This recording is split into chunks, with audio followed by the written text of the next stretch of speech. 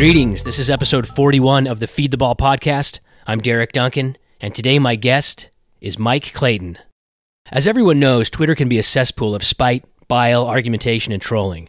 It can also, if you train your feed productively, be an informative gathering spot for conversation among people with similar enthusiasms.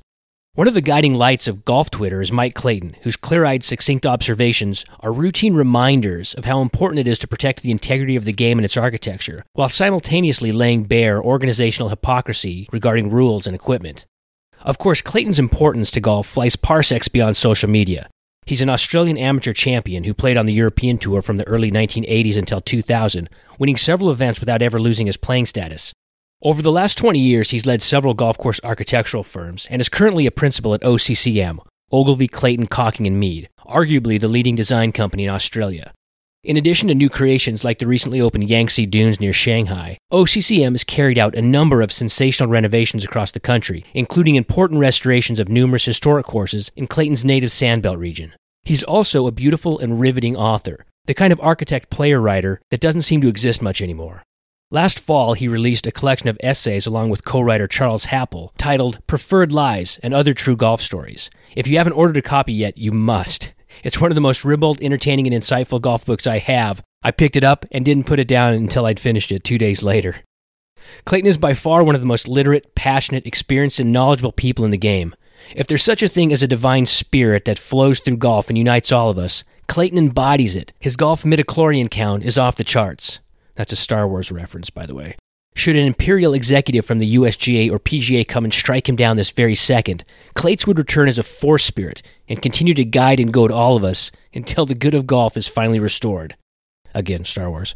I'd never spoken to him before, but like many of you, I'm sure I felt I know him well. For a year, I've wanted to have him on the podcast, but always hesitated due to his regular appearances in media and his regular presence on the State of the Game and IC Golf podcasts. I felt like, what could I possibly ask him that he hasn't already talked about over and over? But finally, I realized it just doesn't matter. Getting inside Clayton's mind and just listening to him speak about anything related to golf and golf architecture to hear his passion is worth the time.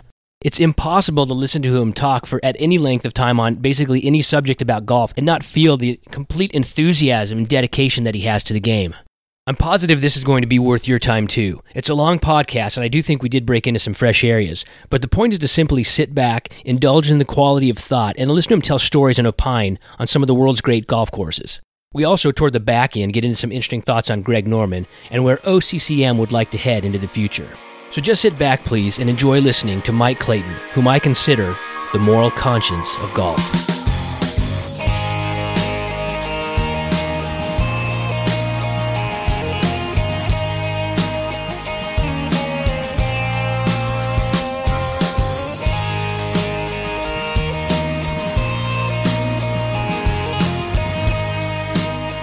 Just kind of a hot day in Melbourne for the Australian Open, so the tennis players can suffer while we're inside in the air conditioning.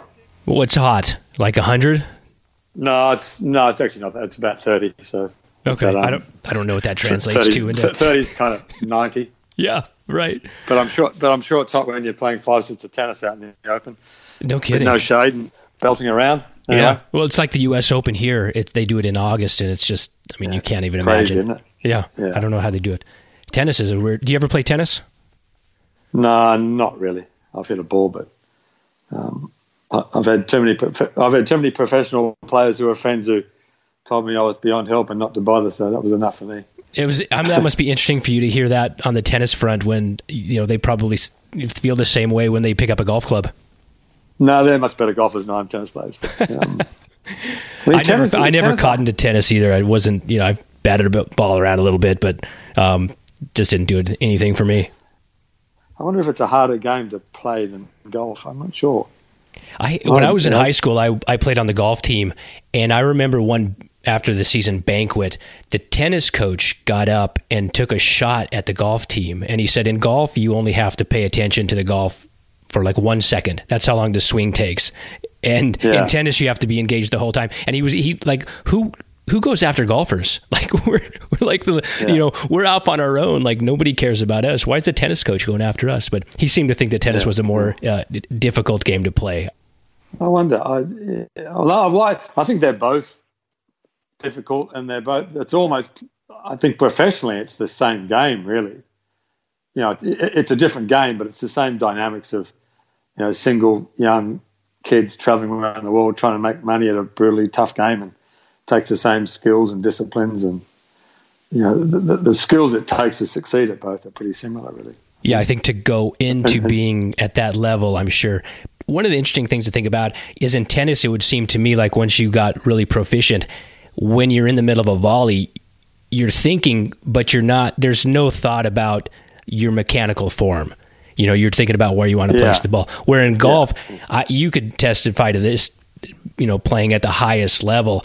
I'm imagining at some point you're still thinking about your swing because you have so much time and to lead up to it. You have such, you're going through all your thought processes, and nothing happens until you pull the club back. So that at some level you are thinking about your mechanics in some way. I guess the tennis player would argue that what you're saying, it's much more reactive, and you can't be thinking about your mechanics when I'm sure Roger Federer is not thinking about mechanics when he's playing those strokes. He's so ingrained that. Mind you, I wonder. I guess it depends how you're playing, doesn't it? In golf, whether you're thinking about when you're playing well, you're probably not thinking about your mechanics. But I think golfers are always. Someone pro. I think it was a woman pro. I caddied in the LPGA event in Melbourne in 1975, and a girl I caddied for played a practice round with a good player, Sandra Palmer or someone, who said everyone's got one bad fault, one bad move in their swing. Everyone's got something that always comes back to haunt them, and it's pretty true. So they're always aware of that bad move or that fault, or whether the club goes too far back inside or lifts up too much or it's too flat or whatever it is. There's always something that just isn't. There's always bugging you. You're always aware of, and you're always working on. Was that true for you? Oh yeah, absolutely, yeah. What was did you have one flaw, or did it change over time? Yeah. No, well, I got the club too vertical on my backswing, and then had to drop it down, and so I looped it a bit. And isn't that supposed to be a desirable move now? Well, it was a bit of the A swing, a little bit. I saw David Ledbetter at Turnberry and the women. I was caddying for Sue O in the Women's British Open just after he'd started. He was working with Lydia just after he'd started selling the A swing, and I'd been to see David in the mid '80s, and he said, "Your shaft's too vertical. You need to get more on plane." And he was right, I think. And I said, "Geez, David, I came and saw you 30 years ago, and you told me that vertical shaft was no good. Now you're teaching it." Right. He just laughed. Yeah. But anyway, it was the A swing didn't seem to stick around for too long. I think he's already ditched that, hasn't he? Well, I think it was a mistake to try it out on the best player in the world. Yeah, and it didn't gain him a lot of followers or acolytes. I don't think it helped him sell any books. No, it disappeared. David Frost, who was a friend of mine, always said, he said, "I'm sure Ledbetter tries stuff on me, and if it works, and then if it works, he takes it to Faldo." I know, right? So David was a terrific swinger and a good player. Anyway, and that's the he wasn't Faldo level, so he could be a guinea pig. Yeah. I'll try it on you, and if it works with you, I'll take it to Nick. If it doesn't work, I won't bother. Anyway. Well, what's the longest that you ever played in tournament golf with just that beautiful mindset where you weren't thinking about your swing and you could just pull it back and fire it at flags or drive it down the fairway, and you knew where the ball was going to go? How long did that last at its best? I think I was always thinking about. I think everyone always has a swing thought. I don't think you ever, at least I didn't ever stood over the ball without a swing thought. There was always something that you had at the start of the week that you focused on. And those things would come and go. Perhaps they might last a fortnight or even 3 weeks. But I remember Paul Azinger wrote something about, he said, "I first really understood how to play well on the tour.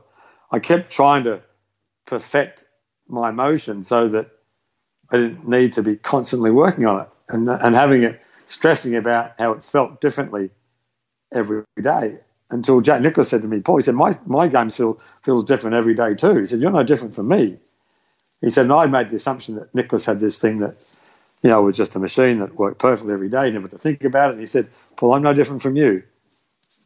So I think every golfer is constantly, I think your mechanics probably don't change very much, but I think your fields change and your thoughts change. And I think you've constantly got to be monitoring them and being aware of them and understanding what happens. And, you inevitably go through times when you don't play as well. And, that was, I think, one thing Haney emphasised in The Big Miss with Tiger, that book about how Tiger's form fluctuated. And there were times when he'd be swinging badly and playing terribly. And, I knew he had so much work to do to get ready for X, Y, and Z major, when everyone assumed that Tiger just played great golf the whole time, when in fact he struggled with the game like everyone else. I mean, obviously at a different level, but having that knowledge that Nicklaus and Woods struggle like that, I don't think that helps anybody, because they still performed at historic levels, and that just reinforces that everybody else didn't have the mental game that they did.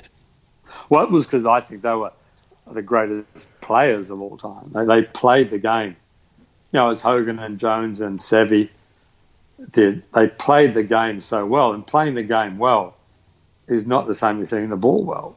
The craziest, I mentor Sue O a little bit. I keep telling her, Sue, hitting the ball well is not playing well. Playing well is scoring well when you're hitting the ball badly. That's playing well. That's playing the game well. Hitting the ball well is not, I played great and shot 75. No, you played shit. You might have hit the ball well. Right. But you didn't play well. In fact, you played badly.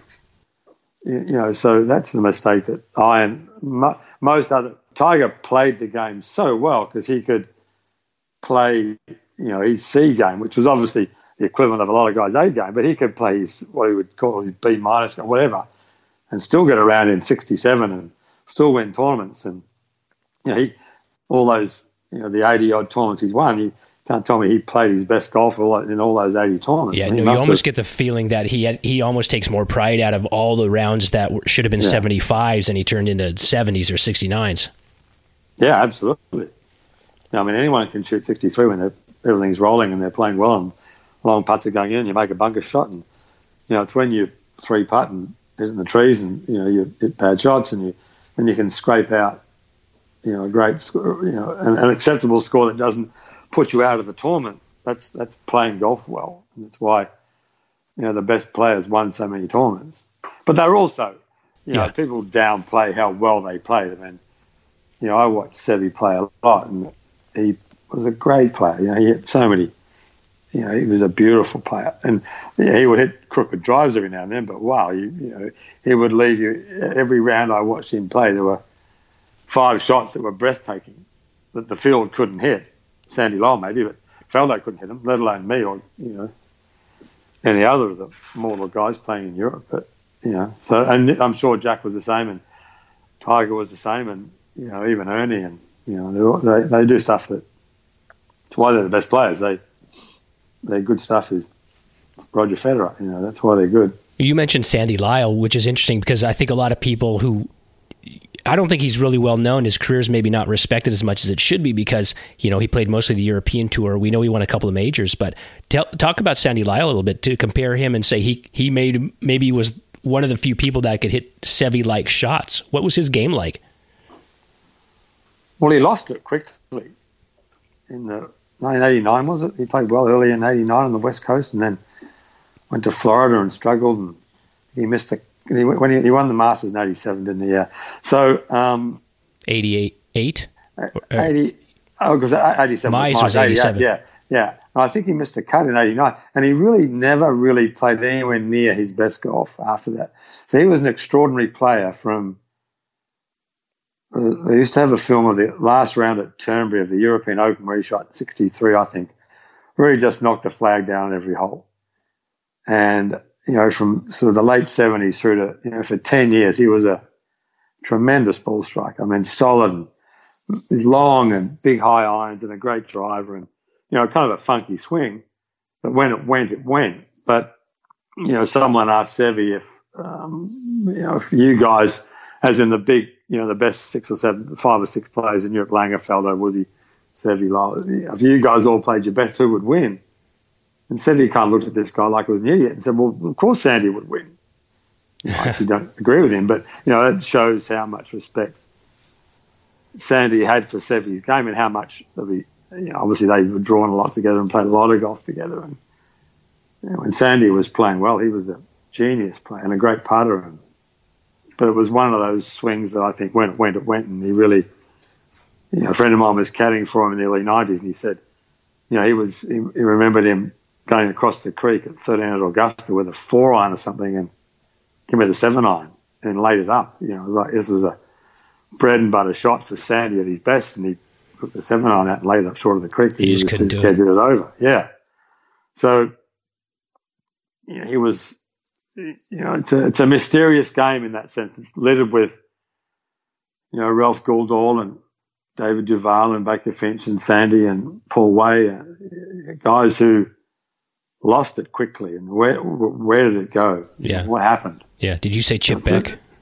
Chip Beck? Well, yeah, Chip Beck. He was Jody Mudd. I mean, Jody was I think I know Mac O'Grady, but I think Jody's mistake was thanking Dean Beeman when he won the Players' Championship, and that was the end of his relationship with Mac. And Mac had, I think was a great teacher. Is a great teacher, and he transformed Jody Mudd's swing into one of the most efficient, powerful moves on the PGA Tour. And when he thanked Dean Beeman in the speech for winning the Players' Championship, that was the end of the relationship, and it was almost the end of Jody's career. But he was a beautiful player.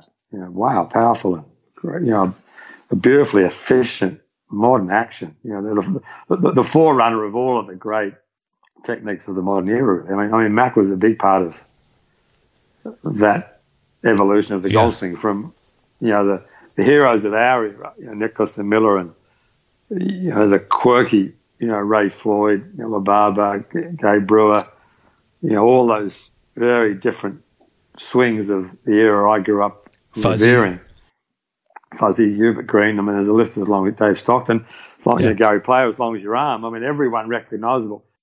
To now, when I don't want to say everyone swings the same because they don't, but there are so many more orthodox, technically correct swings that are beautiful to watch. Adam Scott, I guess, is the model, and there's so much great technique. But it goes back to what we were talking about before: are these guys better technicians, or are they better players? Or I think Ray Floyd was a masterful player. Funky in a sense technique, but clearly great through the ball. Knew what he was doing. Great ball control. Incredible competitor. Great player. But instantly recognisable swing that, if you're talking to one of the institutes now as a 16-year-old, they'd be changing that in a minute. Mm-hmm. Your TrackMan numbers aren't right, and we can increase your club head speed and hit the ball further, and your smash factor's not, well, I assume Ray Floyd's smash factor was pretty good, but would that swing or Jim Furyk's swing get past the institute coaches of today? Well, probably not. Well, I mean, your latest State of the Game podcast, Shackelford was talking about how maybe American colleges are recruiting a certain size of athlete now. As guy, obviously a guy with a strange swing and who's smaller is just going to get passed over at the big schools. If that's true, then that era is long gone. Yeah, I mean, I think that I think if someone's a good enough player, where they go to college or they travel over the world as funded amateurs or whatever, if they're a good enough player, they'll get there in the end. In fact, I was talking to Sue O about it yesterday. We were talking about funding and institutes and the way she obviously had the benefit of playing overseas and big amateur tournaments. I said, Seve, the only tournament Seve Ballesteros ever played was the Pedreña Caddy Championship. When he went on the tour and went to the pre-qualifying in the 1974 Portuguese Open at the end of the night was as a 17-year-old. That was one of his first competitive rounds. Was that the round where he was upset in the locker room crying? No, that was a tournament in Sant Cugat, which is a dreadful golf course. A friend of mine took me to. I couldn't believe how bad a golf course. It was a better famous course in Spain, of course in Barcelona. But but I think Seve shot a lot. Maybe he didn't break 90, but within 2 years he'd all but won the Open Championship. And was one of the best players in the world as a 19-year-old. He was, clearly clearly the most electrifying talent of his generation. And certainly by 1978, one of the best players in the world. That era that you played on the European tour from 81 or 82 until the mid 90s, I mean, that has to be probably the European tour's greatest period in time. Well, I think so. As I think that, perhaps it was because it was the era I grew up as a kid revering, but, was the 70s the great era of American golf. Trevino, Palmer, Nicklaus, Weiskopf, Miller. I mean, they were Watson, Floyd. They were my heroes. But Europe in the 80s went. What Seve did to that tour, in terms of he brought it to life. I mean, it was a moribund tour dominated by, and this is the wrong word, but dull Englishmen like Neil Coles and Bernard Hunt and Bernard Gallagher and tremendous players. Neil Coles was one of the most underrated players of all time. I mean, he didn't fly. He was on that terrible flight, Ryder Cup flight, going into Palm Springs in 1955, where they barely landed the plane. It was a terrible storm, and that was almost the end of Neil Coles. I mean, he knocked back interviews for invitations to the US Masters every year. He just didn't. He wouldn't fly there.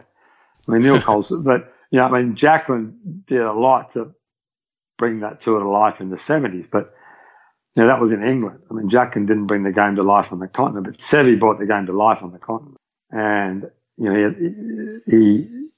he would play in Sweden and Holland and places that had no golf followings, and there'd be big crowds out watching him play golf because he was the.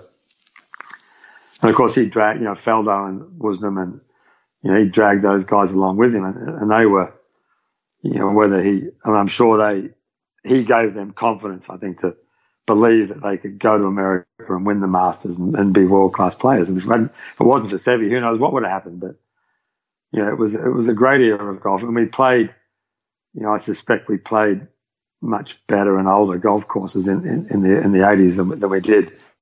By the time I'd finished the tour in the mid-90s, that we were, there was a good commercial reason to go to a bad golf course nearly every week. So we did, and we played for more money. And it took me a long time to realize that for many guys playing the tour, I was naive enough and romantic enough to think that, I loved playing great golf because I'd grown up watching tournament golf on great courses in Melbourne. That, a big part of the tour was the opportunity to play the great golf courses around the world. And not a long argument, a short argument with someone, I don't remember who it was, about, I'd much rather play at Portmarnock in the Irish Open for £300,000 than go to, a nondescript course that was could because they weren't charging or they were actually paying to have the tournament.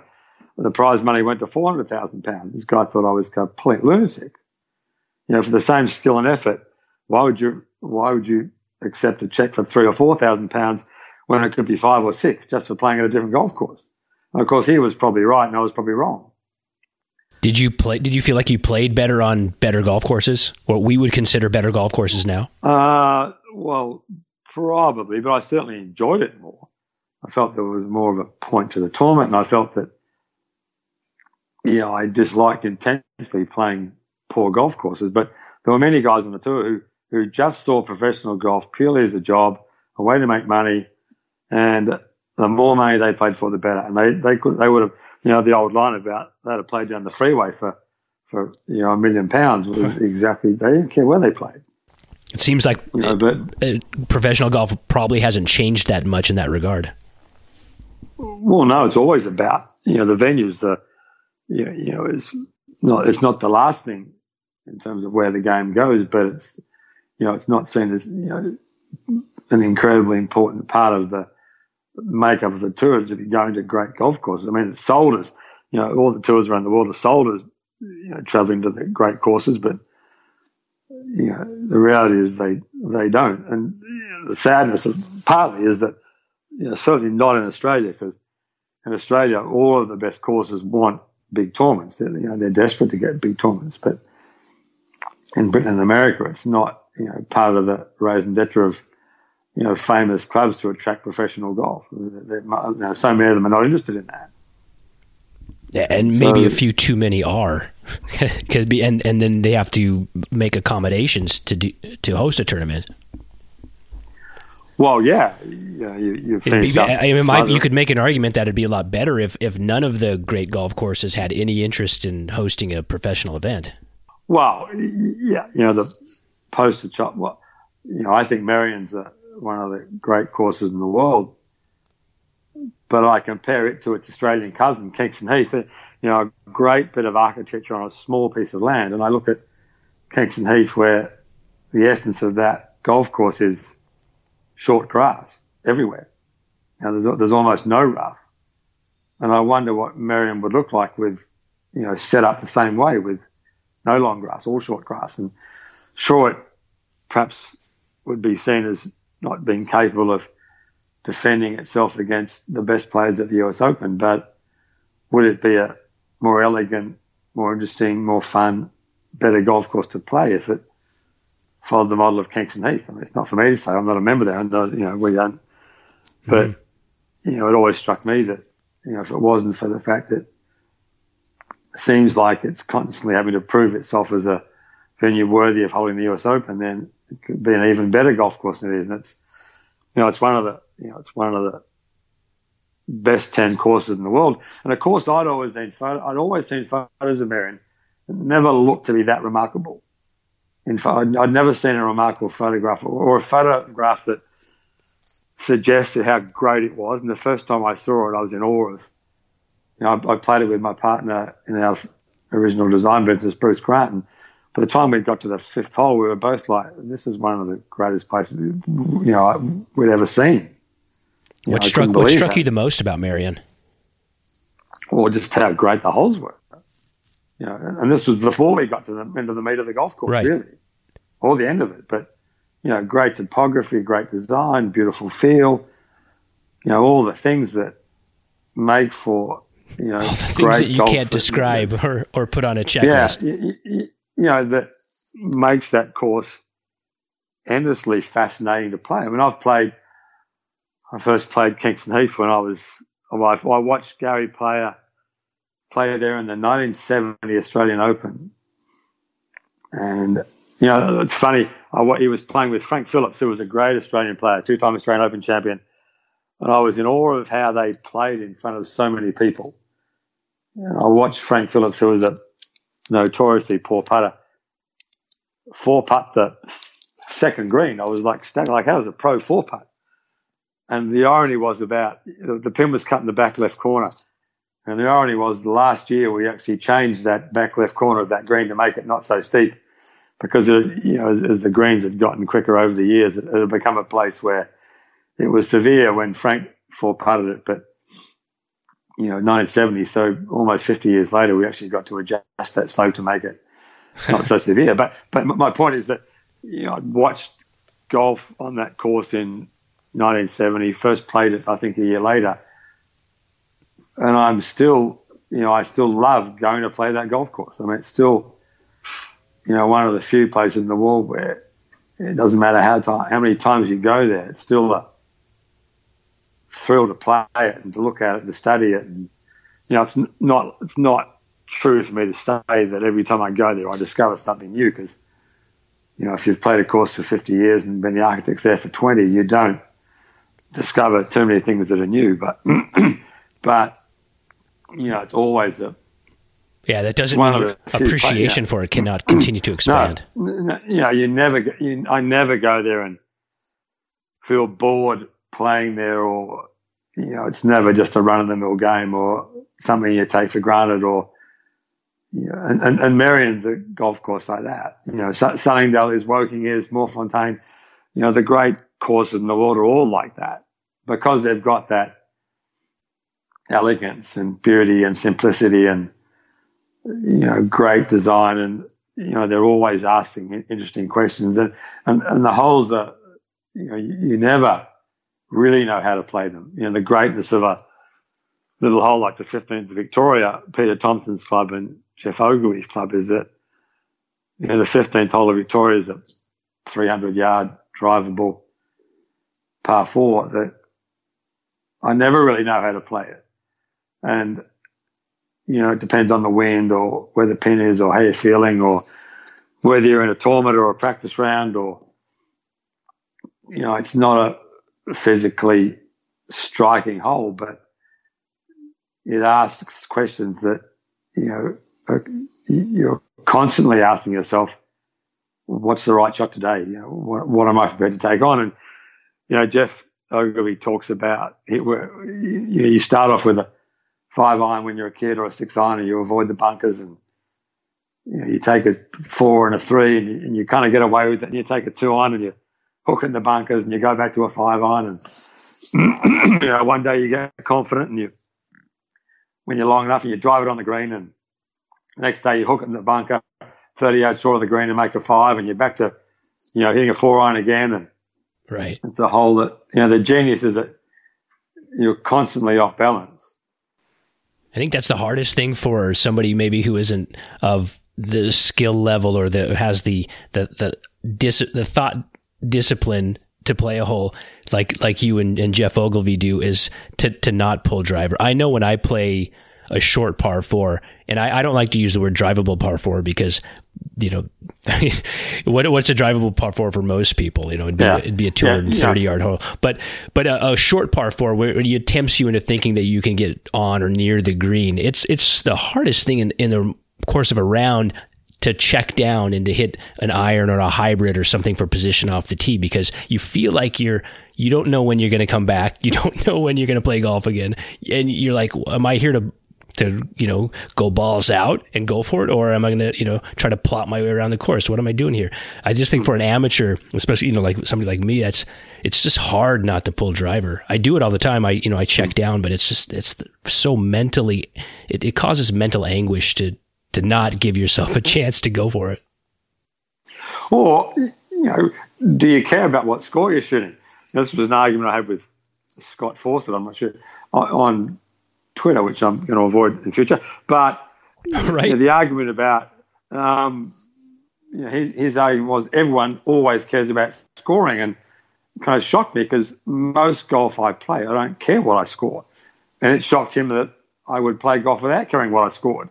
Like I go and play golf, a lot of nights I'll go out after work and play 5 or 6 or 7 or 8 or 9 holes, and I have no interest in what I score. I've got plenty of interest in making good swings and hitting good shots and trying to get up and down out of the bunker and trying to make the right decisions. But I'm not beating myself up if I, bogey the first 3 holes. I don't care. I'm well over beating myself up if I'm 3 over after 3 or, I'm long past, worrying about what I scored because Vijay Singh and I think Peter Fowler led the world rankings for years of number of tournaments played over the 3-year cycle. So, having played 40 tournaments a year I think 20, you just answered what I was going to ask you. I mean, I wonder if that goes back to the fact that you were a professional player. I mean, you played on the tour.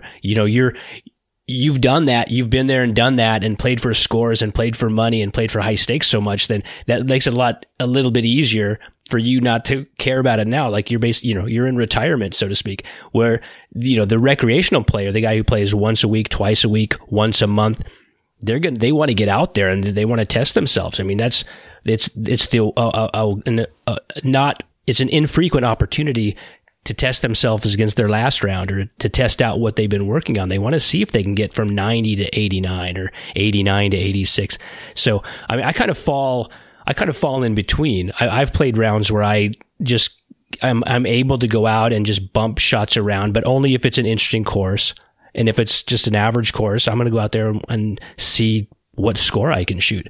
So I think it depends on like where you are in your life and where you are in your game, whether you're capable of playing a round of golf where you don't care about what you're shooting. Yeah, I mean, I suppose the ultimate example of that is the old course where so many people, I assume, go to that course, and it's their bucket list course. It's the greatest course in the world, the most interesting probably, and they might have one chance to play there in their life. They get in the ballot and they play there, and they're going to go and score there. Yet, here's a golf course that, unless you've walked it at least once, there is no point scoring. You don't know where you're going. You don't understand the golf course. You don't understand the nuance. You don't know where to aim or what shots to hit. Your first game there is a reconnaissance mission to discover, the first layer of that golf course, of an onion with, multiple layers. So why would you go and score there? But I get, here's my one day to play St Andrews. This is my one game here. I'm going to see what I shoot. And there have been millions of golfers all over the world who've gone to that golf course and done the same thing. But and maybe 900,000 who've walked off saying this course sucks. I don't get it. Yeah, if you just go there and hit it's difficult in the middle of the day to start hitting 3 or 4 balls, but for me it'd be try and hit a couple of shots into the greens every now and then, and try if you get short of the 6th green to try and fly one at the flag from 120 yards, then pull out a 6 iron and try and run along the ground and go and putt those greens and chuck a couple of balls in the bunkers and chip around the greens and hit as many shots as you can. And if it's your one chance to play that golf course, don't waste it by playing one ball and trying to post a score, but go and discover as much of that golf course as you can by hitting as many shots as you can. Go and putt those greens and take your ball to the back of the 5th green and putt that 90-yard putt down to the front, and chuck a couple of balls in the road hole bunker and throw a ball in Strath bunker and putt across the 11th green and hit a couple of tee shots off 12 and go one way to the right and try and drive one through the bunkers and try all those shots. And to me, as I said, just going there once and playing one ball, and unless you want to go out after your round, which is the most beautiful thing in the game to do after you've played late on a summer's night, is to go and walk that golf course. I remember one of the coolest things we ever did, we were playing the Scottish Senior Open up the road at the Fairmont Resort. Peter Fowler, Simon Owen and I were rooming together, and we had dinner, and said, Simon, take us down and walk us through what happened in the 1978 Open with Jack. Sorry. Simon was playing with Nicholas in the 78 Open, and he chipped in to go one ahead on that. I was watching it on TV in Australia, and here's a bloke I knew a little bit, and he chips in on the 15th hole to go one ahead of Nicholas with 3 to go in the Open at St Andrews. And this is the Cinderella story. And he said, we walked onto the 16th tee. We were back on the tee, and he said, we walked onto the tee, and Jack just gave me the hardest, coldest, blue-eyed stare you can imagine. Like, kid, are you good enough to beat me from here to the end? And he took that, he said, I pulled my driver out and I smashed it way down there past the bunkers and a little wedge into the green, and he played it safe with a 3-wood short of the bunkers, and he hit a beautiful 9-iron in there, about 8 foot, and I was full of adrenaline. I was so, I clearly couldn't handle the position I put myself in. I hit it over the green and made a bogey, and Jack made just a Henry Longhurst cast iron par at the 72, putting across that green from, a long way, and I bogeyed it, and the tournament was over. But just to walk around those holes and have someone who lived such a historic moment in the game sort of tell you how it all played out was, it was one of the, it's a thrill to. So I was incredibly lucky to do that, but just to go out on that golf course and walk around there at 9 o'clock on a summer's night without your clubs is something that, to me, that's almost more fun than getting in the ballot and teeing off at 12 o'clock and playing off the front tees in a 6-hour round, hitting one ball and scoring and completely, missing not missing the point of it, but I think you miss the essence of that golf course, which is something you can get if you just go and walk it. And, and you can walk that course in, 10 hours you could take to walk that golf course with a club in your hand, just not a ball, just walk around it with a club, and on Sunday when it's shut, and take practice swings and just, get a sense of how great that place is and what it stands for and what it means, and all the stuff that's happened there over the years. And Hogan didn't go there, but everyone else did. It's an incredible place. Can you think of another golf course in the world that would be that rewarding to do what you just described? Well, no, because at the national golf links, you don't start in the town and finish in the town, and you can blow off that 18th hole in the old course as a not particularly great hole, but it's the greatest place to finish a round ever.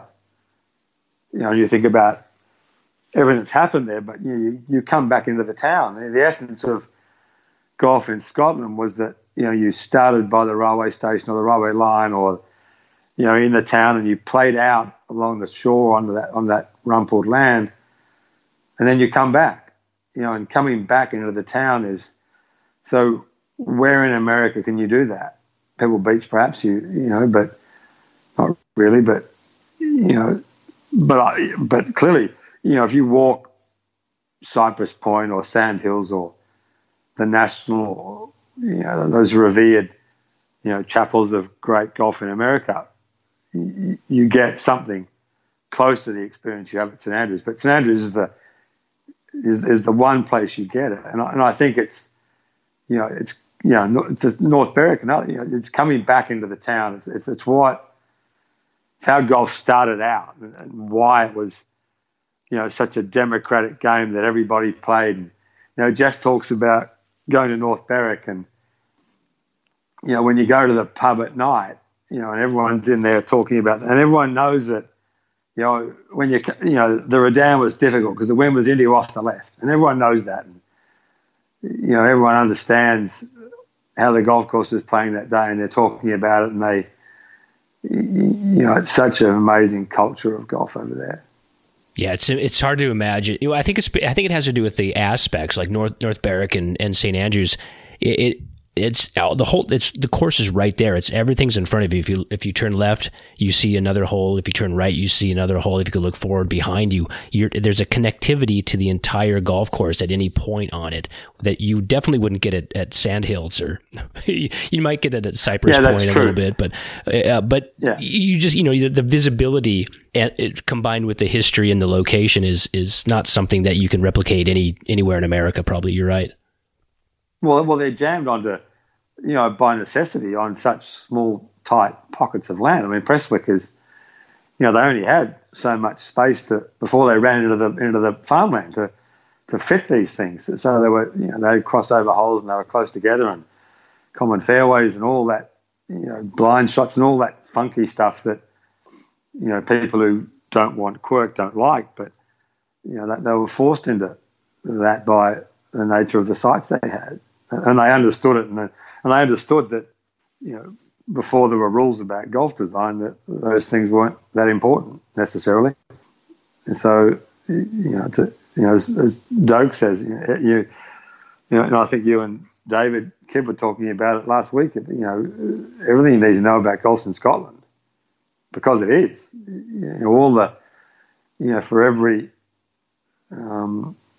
rule of golf course design and great design, there's a great hole or a great course in Scotland that blows it up, and refutes it, and so the lessons are endless you can learn about golf over there. Mm-hmm. That was like Jeff's piece that Jeff Ogilvy's piece that I read online recently. He wrote for one of your magazines that I think his Scotland trip that he went on, and he was talking about Ely, like the first hole, it just goes like straight up a hill. You don't see anything, but that's what they had to work with, and they just they made a golf hole out of it. Yeah, and there'd be people that go there and didn't understand its significance or its historic importance, and it's a stupid shot. It's ridiculous, but it is what it is, and it's good to. It's a great thing to hark back and think about what the game was when it started, and how, there was a time when, and I think we're getting away from it, that, predictability and fairness became, catchwords for what was good. We bet every piece of quirk out of golf, and everyone was scared to build it. I think we're less like that now. I think we've people are happy to build stuff that's quirky and different. And again, as you and David were talking about, you want to build stuff that's controversial. If you're just building stuff that's bland, then what does it stand for? It's the same with people think I'm polarizing and controversial, but if you don't have an opinion, you don't ever get anywhere. At some point, someone's got to stand up and stick their stake in the ground. Here's what we stand for, and if you've got to bang some doors down to do it, you're not going to do it if you're not somewhat polarizing and somewhat controversial. No, you're right. Like you just said, you have to stand for something. You have to have a point of view. Otherwise, nothing changes. And I think golf design, golf courses needed to change. There was a desperate need to get out of the model that we were in for so many years. And thankfully we have. I think what we have discovered is there are just enough people who love golf, I think the way that you and I love golf, that can support the reintroduction of Scottish principles, old landscapes, and just enough quirk. There are just enough people that will go out of their way and pay for that it's allowed that element of golf design to come back into the field. And it had been eliminated for probably 50 years, 40 years before that. Yeah, I appreciate that quote. The 16th hole at Barnbougle Dunes is it's a throwback a little to the Sitwell Park Green. And you either think it's the coolest, funnest, one of the greatest greens in golf, or you think it's completely ridiculous. We could have built a blandish green and it would have been a decent hole because it's a pretty sight, and it would have been a 2-iron or 3-iron par 3, and it would have been memorable-ish, but it wouldn't have been one of the most memorable greens in Australia. And it's memorable because it is polarizing, and some people do hate it, and some people do think it's ridiculous. But I've seen groups go through that hole and spend half an hour after they're finished putting on that green, just fooling around. It's bizarre to think that that famous green at Sitwell Park, that the members blew it up and right. If that green was still there, there's a course that almost no one visits. If that green was still there, every single design crazed person in the game would have made a pilgrimage just to see it. I mean, if nothing else, it was a marketing disaster to blow it up. And even if it was crazy and ridiculous, it was just golf needs that stuff. And you're right.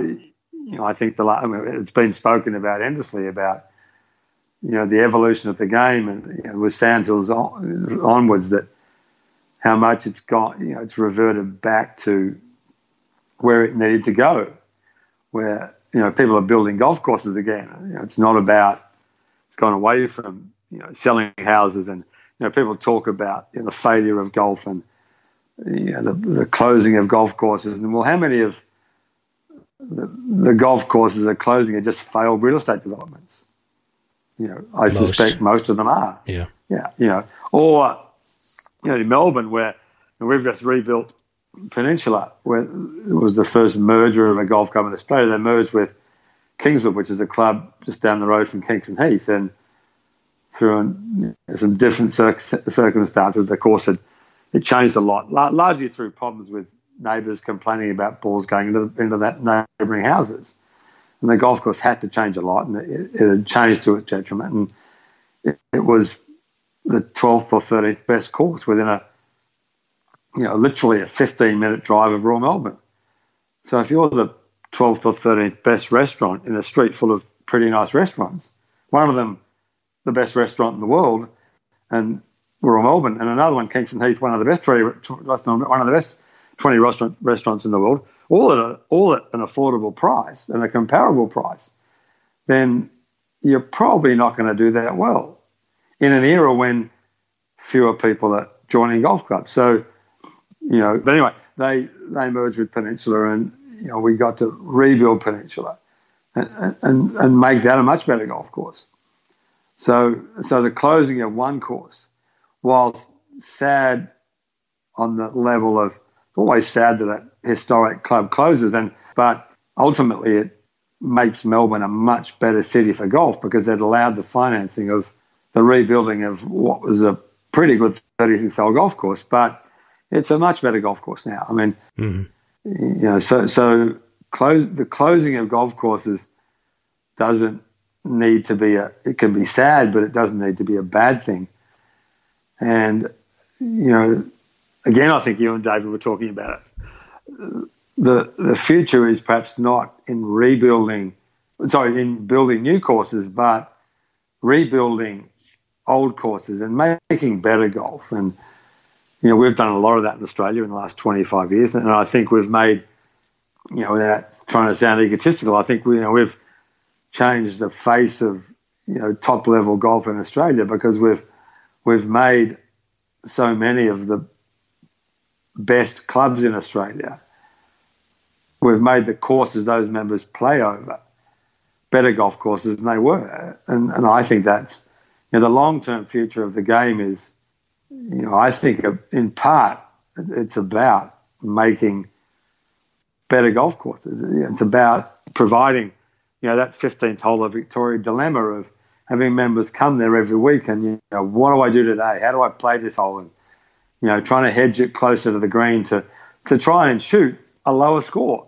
Going back to what we were talking about, the reality is that 95% of people who play care about what they score. So the greatness of an easy, in inverted commas, hole like the 15th of Victoria, really, for a 20 handicapper, it's a 6-iron, 8-iron hole.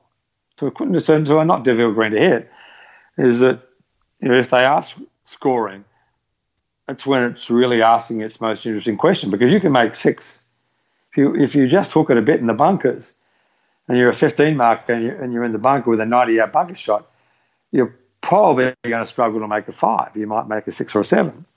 You duff one and blade one over the back and you've made a 7 or a 6 at least. So the greatness of those holes is the easy holes are often the ones that disrupt your scoring the most, if they're great design. So building, in Australia, I think there are probably more great per capita course numbers in the world, more great sub 300-yard holes than anywhere in the world in Australia. Because Mackenzie came and built the 10th at Royal Melbourne, the 3rd at Royal Adelaide, and the 3rd at Kingston Heath, and showed us what the essence of a great short par 4 was. Here's how you ask enduringly confounding questions. But he could only build those because he understood what made the 12th on the old course a great hole, or the 10th on the old course a great hole. Because he understood that every time you played the 12th on the old course, the wind or the pin or the tee or the match or the tournament or offered the chance to ask a different question. I saw in the 2015 Open there, Danny Willett hit a punch 5-iron second shot into that green. There's a hole that when the wind goes just a little bit the other way, they're all driving it on there. There's cross bunkers and it's that hole can change character more than any other hole of its length and type in the game. So, Mackenzie understood how to replicate that challenge and those questions, and he came to Australia and he showed us what a great short par 4 was. And we, those of us who work now, if you study those holes long enough, you'll figure out how to ask the same questions. And, I think that, I've never played much in South Africa, but a few times, but, I suspect the one reason we have, better golf courses than they do in South Africa is that Mackenzie came here. Showed us what great golf was. He wrote his book. Alec Russell and Mick Morecambe, the greenkeeper at Royal Melbourne, read his book. He came out, he spoke to them, he explained what he wanted. They clearly got what he was on about, and he left and they built his plans, and they influenced a whole group of courses that make what's at the heart of great golf in Australia. And South Africa never had that one guy who went down there and said, here's how you do it. Right. Okay, we're going to break this up really quickly at this point with a PSA, a personal service announcement.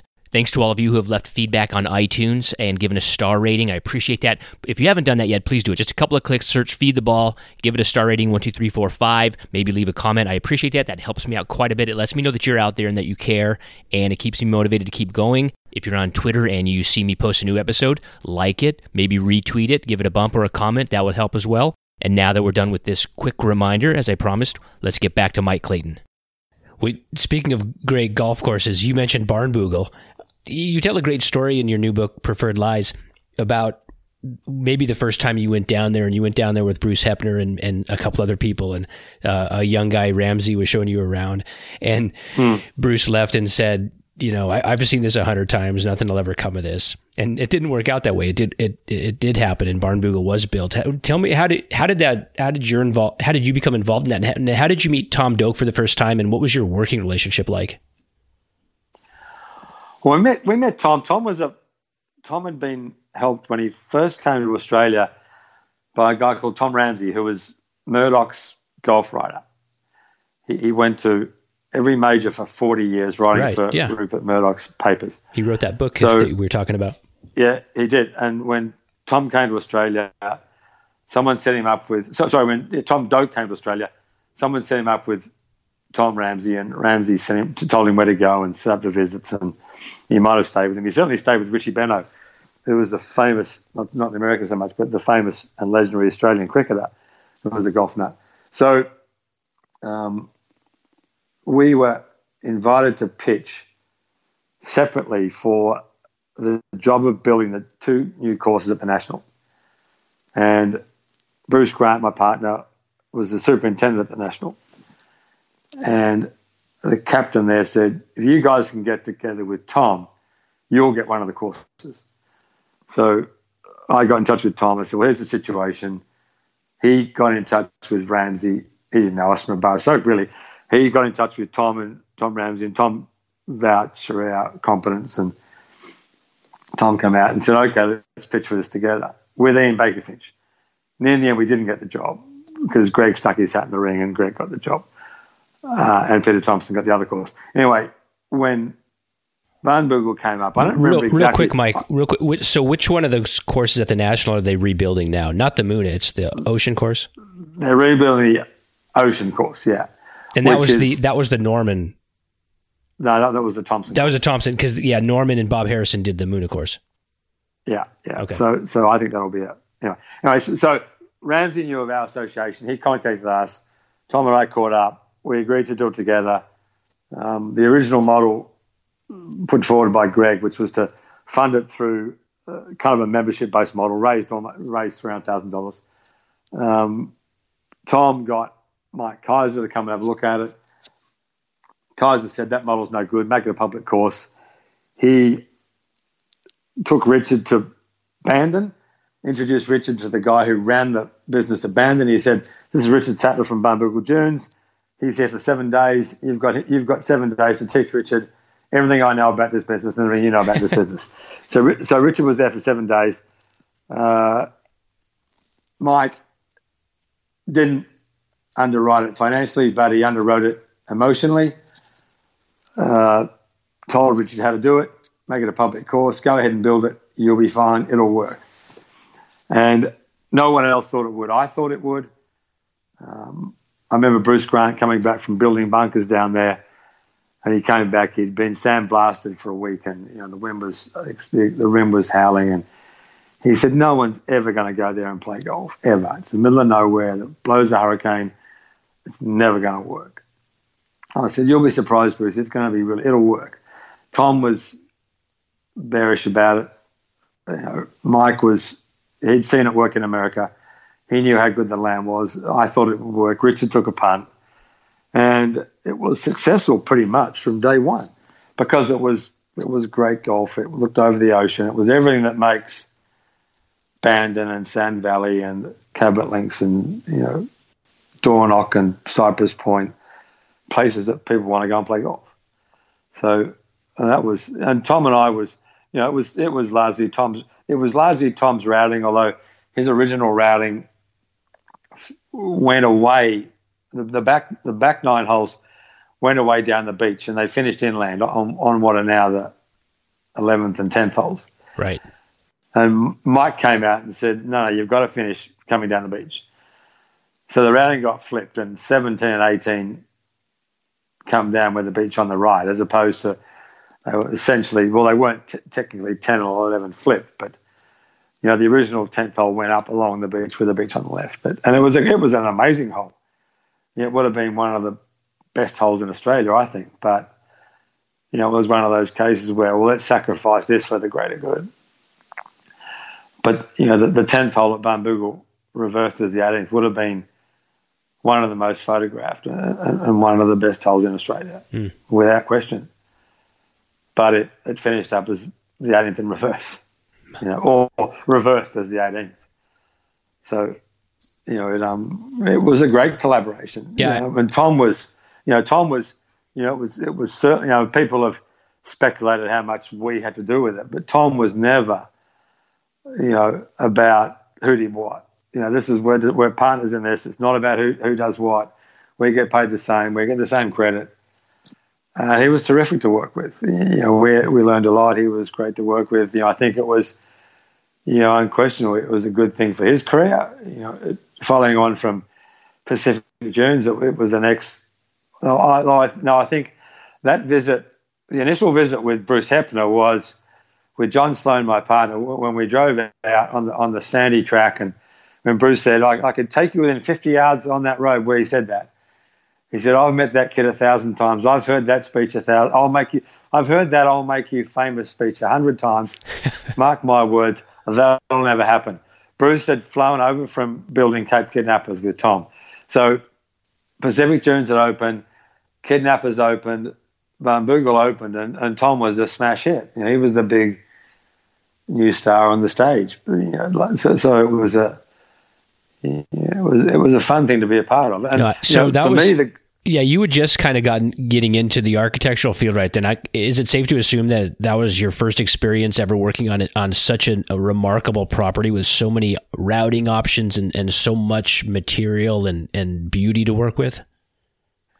Yeah, and likely it might be the only chance we get to, hopefully not, the only chance to get to work on a site as good as that. There's a piece of land in Hobart, 2.5 hours drive south of Hobart's the biggest city in Tasmania. Mm-hmm. There's a piece of land in Hobart where Matt Goggins involved, where I think it's a better site than Barnbougle, and a much more commercially viable site. It's 5 minutes from Hobart Airport, and Hobart's it's the fifth or sixth biggest city. It's the smallest capital city, but it's a decent sized city in Australia.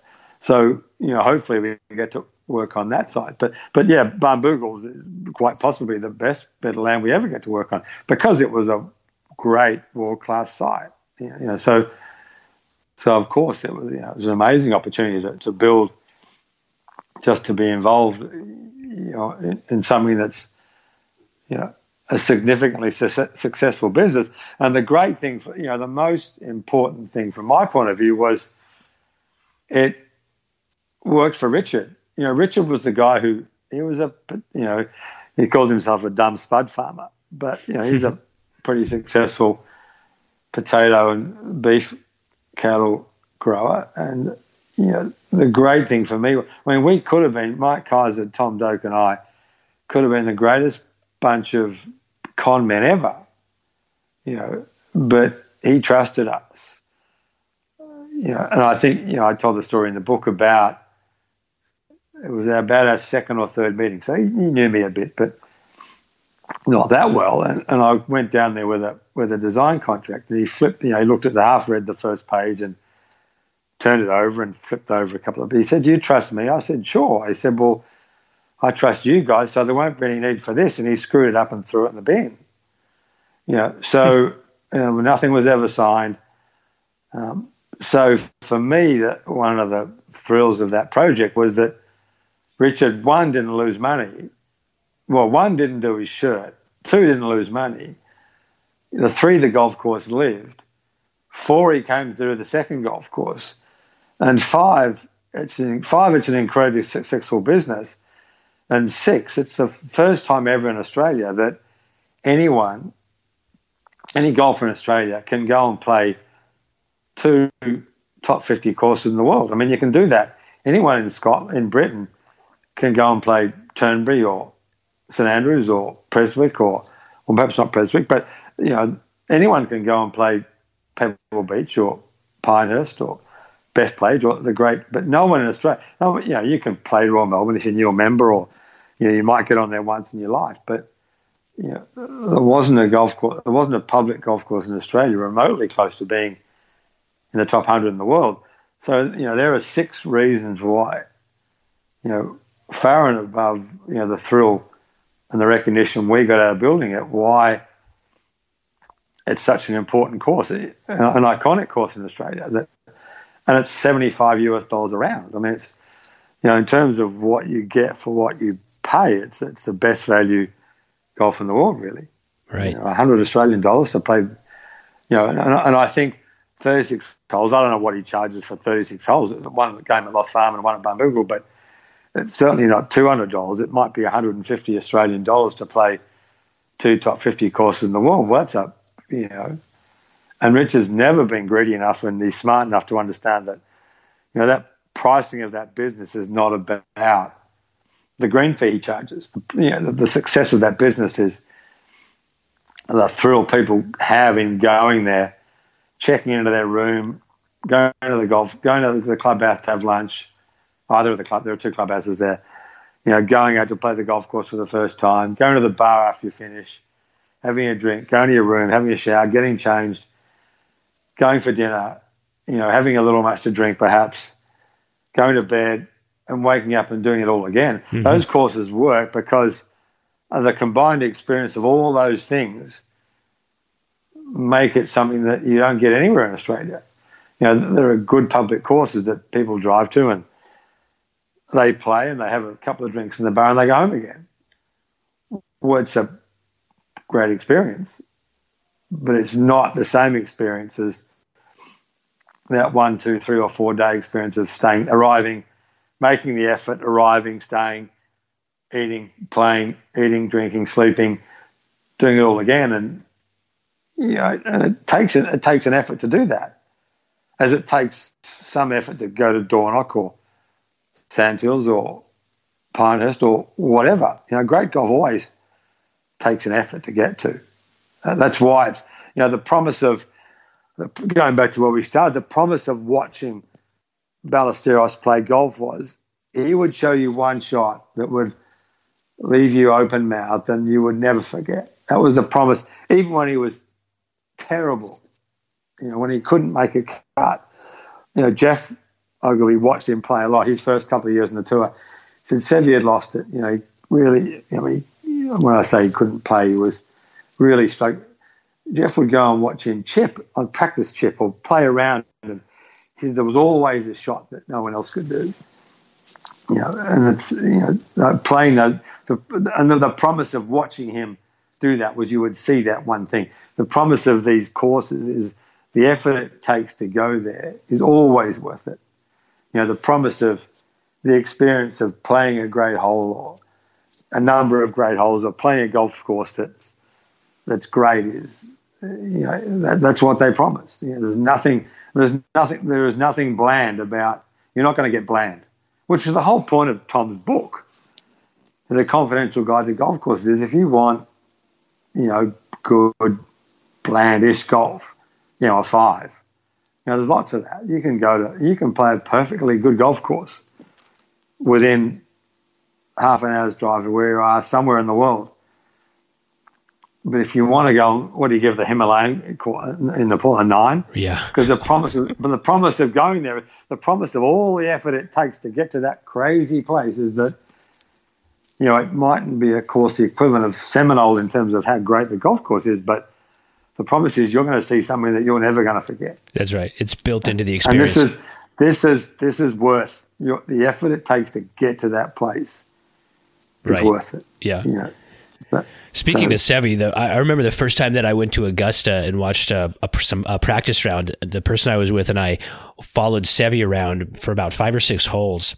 Just watched him chip and putt around the greens, and most of the players that we watched would, drop a few balls in a bunker and hit bunker shots and then go to different spots around the greens and putt. And he was going to places like so off the charts, not crazy, not through the trees, but just not in the bunker, just over on the opposite side of the bunker. He was going to spots where nobody else was going and just hitting these shots. And he was taking, I forget who he was playing with some young first-time player, and he was taking these kids over and showing them these shots and explaining stuff to them. And he had such joy when he hit these different shots that from these places that nobody else was practicing from. And it was just imparting that knowledge that he had and that joy of just figuring out how to get a shot up and down, get a shot on the green from an outlandish place. Because he knew at some point at Augusta, you're going to be in those awkward situations. It was just fascinating to watch compared to the other pros who were going around just following their normal practice routines. Yeah, well, there's that. In fact, John Hagen wrote an essay in the book about the press conference where they asked Ray Floyd, can you go through your playing partner's shot on the fourth hole? Yeah, this is going to take a few minutes. He said, well, if you've got 15 minutes, let me go through what happened. But there's a famous story about Seve. I think it was Steve Webster and someone else, but it doesn't matter who it was. These kids were practicing on a chipping green. They were chipping onto a flat tier, and there was on a flat level of a green, and there was a tier going down to a hole just on the other side of it. And they were trying to die this ball on the tier and trickle it down to the flag on the lower level. And Seve walked over and said, what are you guys trying to do? He said, well, we're trying to hit these shots. We're just trying to get them to the top and just have them die and trickle down and see how close we can get it. And Seve said, give me the sandwich. And they might have been hitting 7 irons or 8 irons or whatever they were hitting. And Seve just took the sandwich out of the bag, dragged the ball across, and he flew it all the way down to the hole and stopped it in one bounce right next to the hole and gave them back the club and walked off. And these kids was that some sort of magic trick or, what did we see? Which again goes back to the golf course. If you go to North Berwick, you're going to see a hole the 13th hole or the Redan or what, you're going to see a hole that you can't, was that real? Was that really golf? Did I really see that? If you have one game of golf at Cypress Point in your life, you'll go, did I really play that place? I played there 2002 and I still think, did I really go there? Was I lucky enough ever to go there and play one round of golf on that place? And that's Seve's shot. That was those kids still, I'm sure they're still telling the story. What was the story about Nicklaus and Crenshaw in the bunker at Augusta? Seve walks up and he says, you want a competition? And there's hitting sand wedges, and they hit a couple of shots out, and good shot. And Seve walks in with his 3-iron and knocks it out inside them. And he said, "You want another go?" And they're like, "No, we don't, don't." So that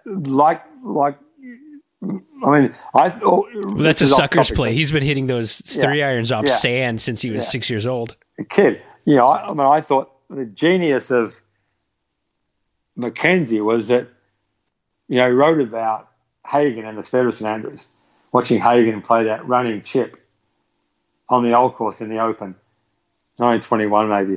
And he didn't know who Hagen was. He said, let's follow this guy and, see who he is. And he discovered it was Hagen, and Hagen became somewhat of a hero, and he watched him play a lot of golf.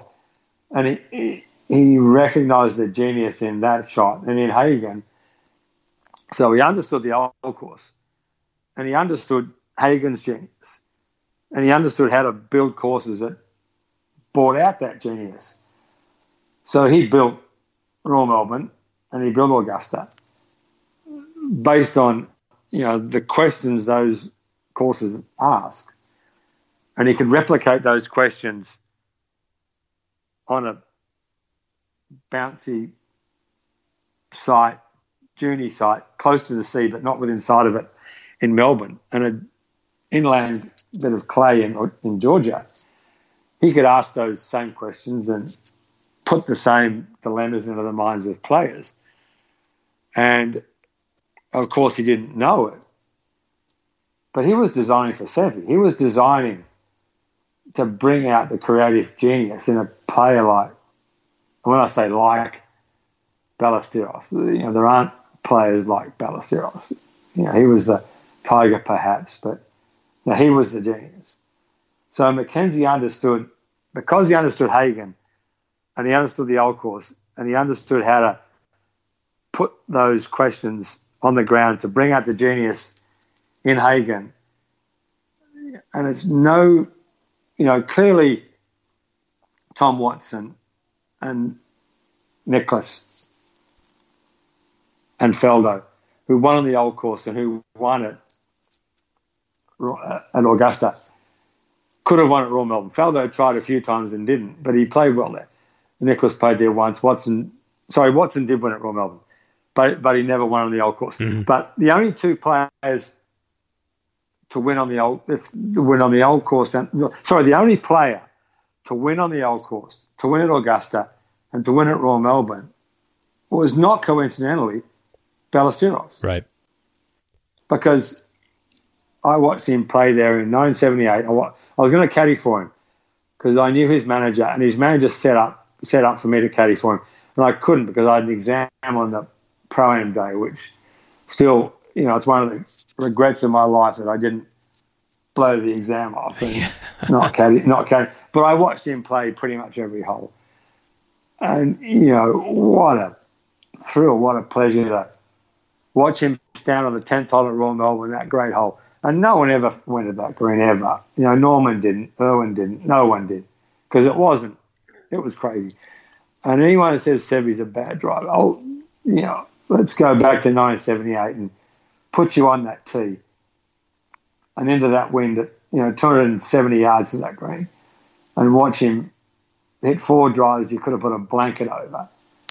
That finished in that sandy, muffy waste short of the green, and he walked up there with a sandwich and blew him out to 4 foot, and he made 3 birdies in a par. And he told me he said he was a bad. Watch those 4 drives, and tell me he was a bad driver. I mean, give me a break, And there was a hole that, Mackenzie had 50 years later had left a 21-year-old me as a 21-year-old, a kid with, memories for a lifetime of watching, the reincarnation of Hagen hit those shots. I can still see them.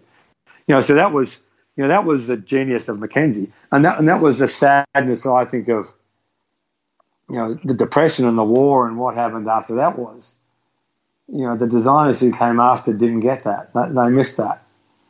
We had Firestone, which was not, that was, it would identify Nicklaus and Olazabal and, great players, but it wasn't charming anybody, and it wasn't a place that Seve was going to win because it was too regimented and it didn't ask the questions it didn't give him the freedom to answer really fascinating questions. There was no space.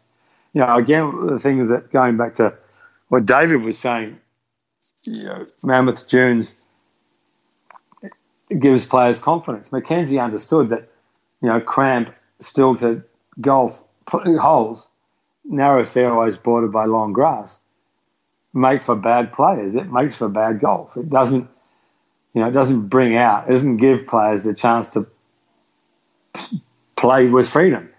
But of course, the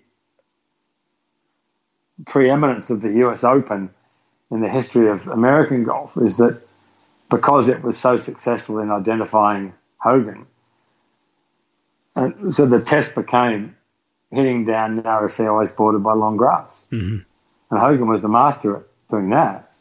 And so was Nicklaus, a great US Open player. So that became and brought forth the criticism of Erin Hills and Chambers Bay that, you can drive it anywhere. Well, the sadness of Erin Hills was that there wasn't any wind. If it had been windy, it would have been I wasn't there. I'd never seen a golf course. But if you put the wind at Erin Hills, then I suspect it would have been a great Open. But there's no wind and they shoot a low score and people wipe it off. Well, that's no good. We need to go back to driving the ball straight. The Curtis Strange, the test that brought Curtis Strange out, a tremendous player, producing arrow straight, bottle top like the reproduction of one beautiful looking shot after another. And there's a place for that, but it wasn't Seve's game. And for me, who would you rather watch play golf? And I played with Curtis Range once. It was a 36-hole finish at a tournament in Australia where he won, and he played. It was an easy course, a dull course in Queensland, but he missed one shot. He missed an iron into the 17th green, I think, on the 35th hole of the day we played, 70-hole tournament. But it was a flawless reproduction of one great shot after another. But there wasn't one memorable shot. The memorable thing was the stream of, identical-looking, incredibly competent, beautifully played, beautifully struck, beautifully flighted shots. But it wasn't Seve. And he would be the first to admit that. Yeah. There's something really poetic. There's something really poetic about the idea of Mackenzie designing a course that would honor a skill set like Seve Ballesteros and just having almost to wait until the right person came to really exploit it. It's almost like somebody who makes a beautiful like violin that's just the most perfect piece, and they have to wait until the right musician with the right skill set and the right imagination comes who could fully play this and realize the potential of this magnificent piece of art. And it seems like kind of there's something very poetic about that notion of Mackenzie and designing for somewhere out there's somebody who could fully take advantage of these creations that I've made. Yeah. Now, I don't know who the world's greatest violinist is, but I'm assuming he or she is playing a Stradivarius and going, what a genius this guy was to make this instrument. And I guess the great, I don't know, I know nothing about violin making, but I assume the great violin makers are still learning the lessons of the great violin makers of, centuries past. Yeah. Or even violin players, like maybe there's something symbiotic about the way that the manufacturing and the design plays off of the talent that's playing it. Well, and the joy, there must be a joy in playing that instrument, knowing how historic it is, how old it is, how much love and attention went into making it. It's the same joy that I get from playing Royal Melbourne, or anyone gets who understands the old course of playing it, or North Berwick, or whatever, the National or Cypress Point. The same joy you get from playing those places is that you know how much love and attention and care went into building them. Right. And, Mackenzie, I'm sure his ego would love the fact that, 100 years after whatever, 30, almost 80 or 100 years after he died, that, he's probably more revered now than he was then. For him to know that people still revere, loving, playing his golf courses, respecting what he did, reading his books, dissecting what he did and how he thought, and I'm sure he would have taken. In fact, I'm sure, given that he died probably close to penniless, that he would have taken great heart from the fact that he's more famous now than he probably was when he died. And that's no consolation probably, but he was you become something significant in the game. Yeah. I'm going to switch gears real quick. I was hoping we could get to this, and I'm just going to kind of jam this in here because it's of interest to me, and I think you'll have some insight into it. To me, I'm going to talk about Greg Norman. He's an enigma to me, and probably to most people these days. But when I was growing up, he was Tiger Woods to people at my age. I would wake up on Master Sundays, in the 85, 86, late 80s, early 90s, and it didn't matter how far back he was.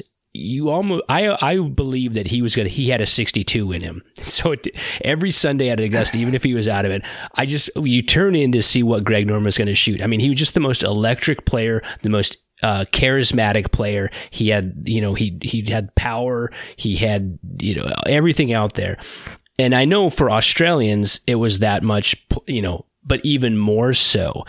I wonder if you can just kind of, and he's about your age. He was a contemporary of yours. I'm sure you know him.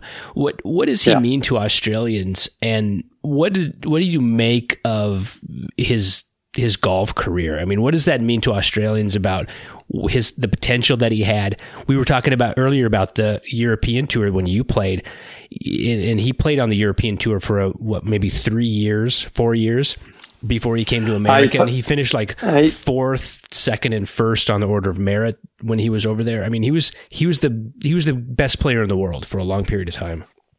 Yeah, his first year was 77. He won the West Lakes in 78, big tournament in Australia. Went there in 77, first tournament missed the cut, second tournament, won the Blairgowrie tournament. The Martini tournament at Blairgowrie. So he played there from 77, 78, 79, 80, 81. 5 years he played there. What do Australians make of Greg? You know, he's a hero, he's a legend. They can't ever forget or not forgive, that's a completely wrong word, what happened in 96. You know, when people make jokes about choking in sport, Greg Norman's, you know, included in that, you know, the great chokes in Australian sport. Yet, you know, he electrified the game here. He made the tour grew on his back. He dragged huge crowds to watch him play because, you know, he was an amazing player to watch. I think I've always said that if Peter Thomson could have played the last 3 holes for Greg, there's no question about it, as Greg would say.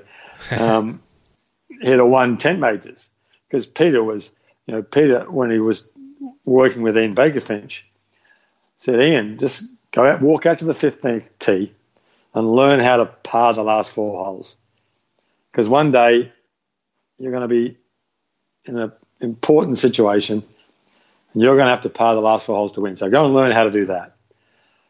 And I guess if you were going to criticise Greg, and far be it from me to criticise Greg, you know, he's the failure of Greg's career. And, you know, we're using 2 words in conflict, the failure of Greg's career. I mean, he won like 90 tournaments worldwide. Yeah, the guy was incredible. You know, was that there were times when if he could have parred the 72nd hole or the 71st or the 70th hole, he'd have won, you know, 10 majors. And in a sense, if there's a sadness about Greg's career, it's that he didn't win at Augusta because clearly his heart was set on winning that tournament, a bit like Ivan Lendl at Wimbledon. Mm-hmm. And that ultimately he didn't fulfill his destiny or his potential, which was 10 majors, I think. You know, and then Tiger, I mean, perhaps Tiger's was more than that. I mean, arguably Tiger's destiny was 25. You know, and we can look at all the reasons why he probably won't get to 25, but, you know, that's why it's and there's Jack, how many times did he finish second? 19 times? I mean, imagine the career he could have had. I mean, wow. You know, you could write an essay arguing the point that Jack Nicklaus's British Open record is one of the most disappointing records in the history of golf. You know, Jack could have won 12 Opens, but for, you know, 5 or 6, I'm sure he could point to 5 or 6 shots, you know, that the missed putt at Turnberry in 77 and, you know, one out of the playoff at Carnoustie in 75 and bogeying the last 2 holes in 63 and, you know, second to Lima because he got a bad draw in 64. I mean, it was Trevino chipping in 72. I mean, there's an endless line of, you know, second to Seve in 77 when Seve was birding out of the car park and making, you know, Jack could have had a, you know, unbelievable Open career. I mean, if I was Jack, I'd almost feel disappointed that I only won 3 Opens, but, you know, how silly is that an argument? But it's kind of true. You know, so ultimately, I mean, how did Arnold Palmer only win 1 US Open when he was the greatest US Open player in the 60s, and he only won 1? Mm-hmm. And Sam didn't win any? I mean, how can that be right? How can it be right that Palmer, Nicklaus, and Ballesteros won 1 US Open between them? You know, so is that you know, we're going around circles a bit, but, you know, is that a commentary on the setup of the golf course? Or, you know, to me, you know, if the US Open needs to bring out the genius of Sam Snead. I mean, Sam Snead, surely, and as good a US Open player as he was, I mean, clearly, you know, it's kind of tragic they didn't win one, but, you surely that there was one time when there was a course that let Sam Snead win the US Open. And again, he came up against, as Greg came up against Faldo at Augusta on that fateful day at Augusta. And Faldo got no credit for the greatness of that round. I mean, it was always, everyone only talks about, the demise of that 78, but Faldo played one of the great rounds ever. Well, Greg also threw away a couple chances too. In '86, he pars 18. Oh, yeah. He's the champion, I forget he's in the playoff. And then there's the anecdote that Steve Williams tells in your book about on the 18th hole in I forget which year it was, but he's telling him you got to hit the 4-iron. You can't cover the front bunker on 18 and the 72nd hole with 5. So that was in that was 89 or 89. He said, Greg, it's a 4-iron shot, but of course, you could write a million words about Greg's career. If Greg was honest, I suspect that goes back to the shot in '86, which, by the way, Peter Thompson would have knocked on the green 10 times out of 10. But anyway, Greg takes the 4-iron in '86, and he said, I went easy on it. I eased up. I should have hit the hard 5. So 3 years later, he comes to Augusta, 89, in the rain, up the hill, 1 iron off the tee, long way to the green, and it's a 4-iron shot. But he knows that I hit the easy 4-iron in '86. I screwed that up. I'm going to hit the hard 5. And I'm sure he determined that when he hit that shot in '86, I'm never going to make that mistake again. So he comes there. And Steve caddied for me for a year. Steve, as Ray Floyd said, he was the only caddy I ever had who never choked. If Steve Williams said it was a 4-iron, from someone who used him as a caddy, if Steve said it was a 4-iron, it was a 4-iron. It wasn't a 5. And, Greg overrules him, goes with a 5, and as Steve said, he ripped it. He absolutely ripped that shot. And it came up, a couple of yards short, hit the bank, ran down. He said, then he hit about 3 inches behind the chip. And, so makes 5 if he knocks it on the green in '86 and he beats Jack, then he probably hits the 4-iron in '89. He might win the playoff there. Myers doesn't chip in, and then there's no doubt he wins in '96 because he's going to be a 4-time Masters champion. Fellow's not going to beat him because there's no pressure on him. I've won this thing 3 times. So you can make an argument that shot he hit in '86 cost him 3 other Masters championships. So it shows how fickle a game it is, how difficult it is. How fate intervenes at times. It's a hard game at that level. So sticking with, and of course, to play so well at that level, Wayne Grady was a great friend of mine, and the luck of Grades is, I actually stayed with Grades the year he lost that playoff at Troon. The great thing about Grades' career was he was lucky enough to get another go and he took it, whereas most guys never do. Van der Velde, all those guys who get Simon Owen, all those guys who get one go most often don't get another go. And Grades got another go at it. But, it's... Yeah. I guess a weakness of mine is I psychoanalyze things. And I look at Norman and, again, what we've just been talking about, like he'll be remembered more for his unfulfilled potential, we'll put it kindly. And then I look at all the great success that he's had off the golf course in his business ventures, and he's clearly a success in life, like more than almost anybody you'll ever meet. And then you look at the one sliver of that, his golf course design business. And since we're like to talk about golf courses, we'll talk about this. And not to slag off on him, but I always wondered if the mindset that he brought to playing golf and his inability to capitalize when the moment was when the pressure was high, I wonder if that somehow equated to like the way he looks at his businesses, because he's had an equal number of proportionally chances to build an amazing golf course, and for all the opportunities his company's had, he doesn't have any really great golf course to speak of. And I always wonder if there's some sort of correlation in the thinking or the plotting or the strategizing, that there's some continuity there in the way that he thought on the golf course, or the way his mind was operating and his business sense. I know that's a wild leap, but does that make any sense? Absolutely. I mean, my question would be, was Greg, he saw Jack as kind of a mentor and a model. Was Greg, and there's a question you need to ask him, was he in the business ultimately to make money out of it? And in the 80s, in the 80s and 90s, it was very fashionable for famous golfers, golf pros, to put their name on a golf course design business and essentially endorse golf courses. They weren't out there spending 150 days on site. They were flying in and signing off, and it was a way to parlay their fame into a significant income post playing. And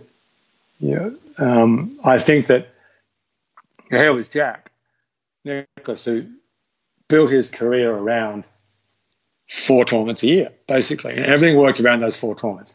And he understood that his career would be judged on a number, which was ultimately 18 or 20 if you want to count the amateurs. But and then he went into the design business, and it wasn't about building a few great courses that would be memorable 150 years from now, but I suspect it was about how do I run a successful business that I can include my family in, and all the things that are great to be able to do if you're a father.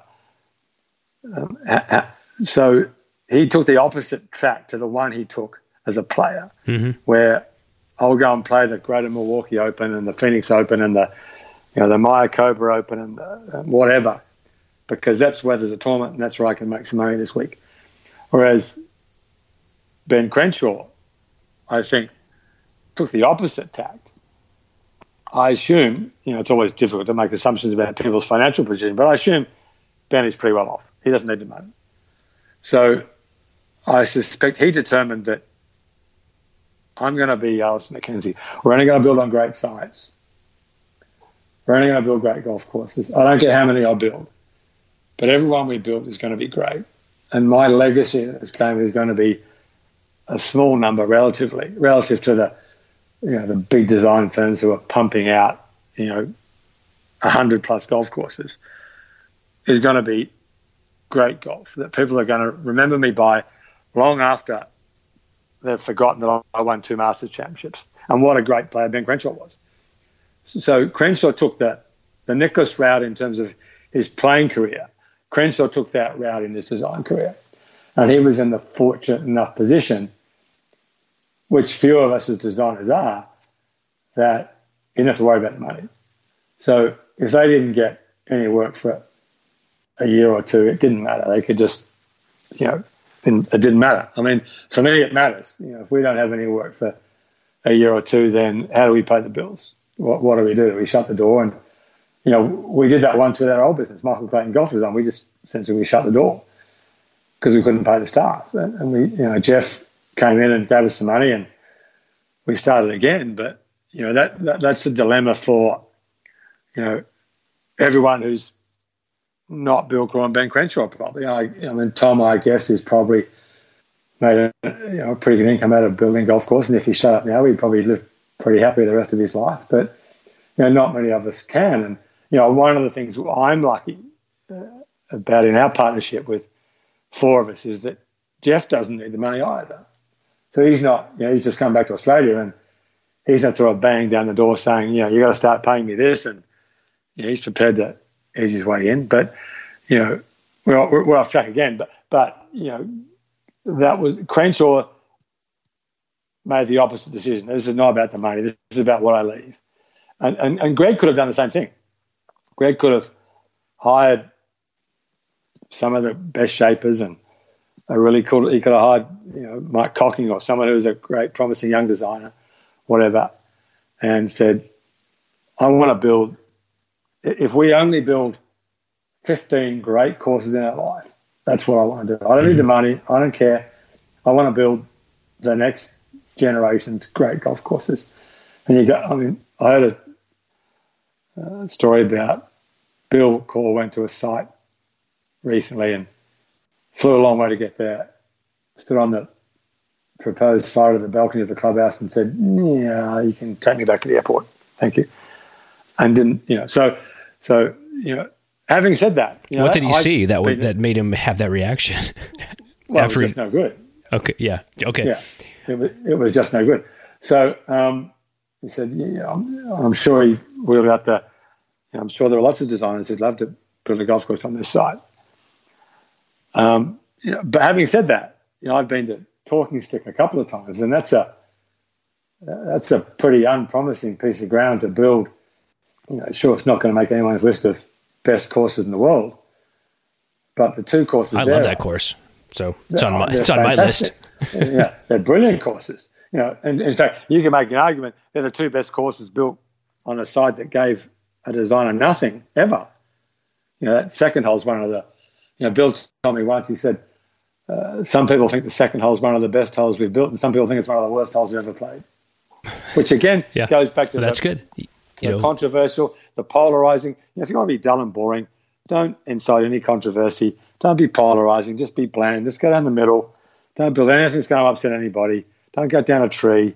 Save and you'll do okay work. It'll be fine. It's not going to change the face of anything. I was actually on the phone today with Keith Rebb, and we were joking that, like, speaking of Bill Coore and turning down jobs, like what kind of business model would that be, where you just go around, people are wanting to give you work and you just say no, turning down work, and it leads to more work, it leads to more opportunities. Like that's right. I mean, it's such a, could never propose that as a business model for anyone. It's a losing strategy, and yet that's what essentially Bill and Ben have done, and it just increases the desire of people to want to work with them. It's fascinating. Yeah, and and they've never built. And I'm sure they could do terrific golf on bad sites, but they've never built a bad course. So increasingly, their reputation is only enhanced with every Ferrari they produce. It's only enhanced. They're not building, as nice a car as they might be, 3 Series BMWs. No one's going to, they're building Ferraris. It's just no secret. But again, and it's a chicken and egg. I mean, Ben, I assume, was financially secure before he even got into the design business. But I don't know about Bill's position. But either way, they made that choice that this is not for us about the money. Right. Well, I don't think Bill was, though. I think Bill was probably just not, but he just had the belief. I mean, he had such a passionate, true belief in what he wanted to do as a designer that he just couldn't allow himself to work on projects that he couldn't commit to and didn't think could be great.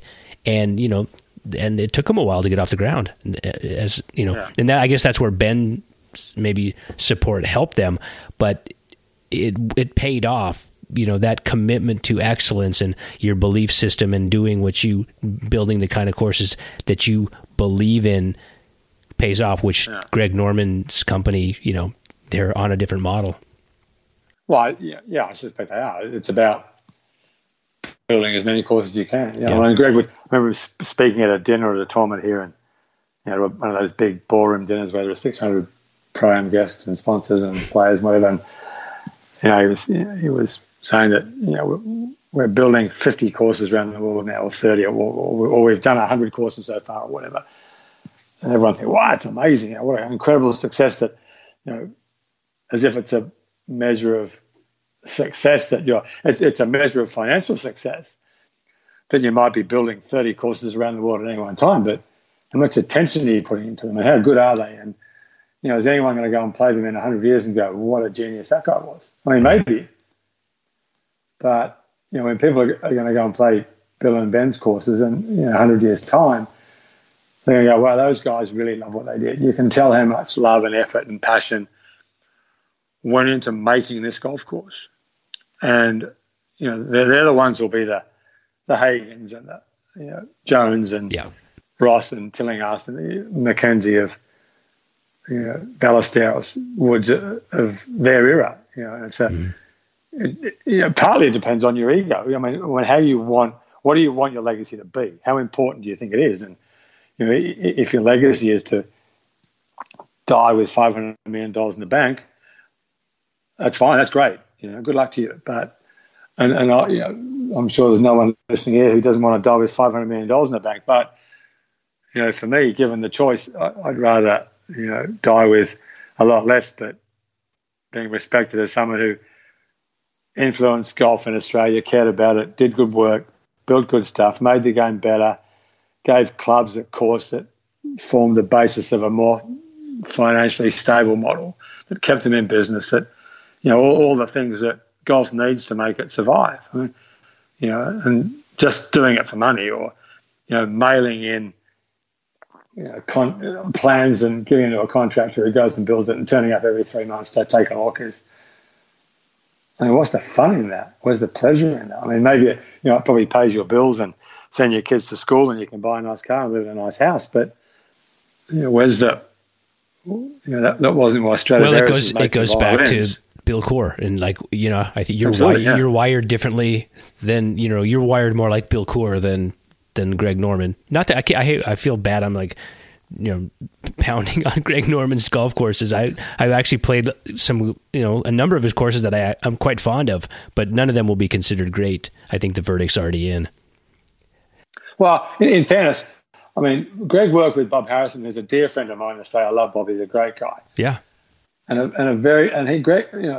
Greg built a course in Melbourne here at a place called Sanctuary Lakes, which was a dreadful piece of ground. I mean, it was a salt marsh flat on the wrong side of the sea, dead flat.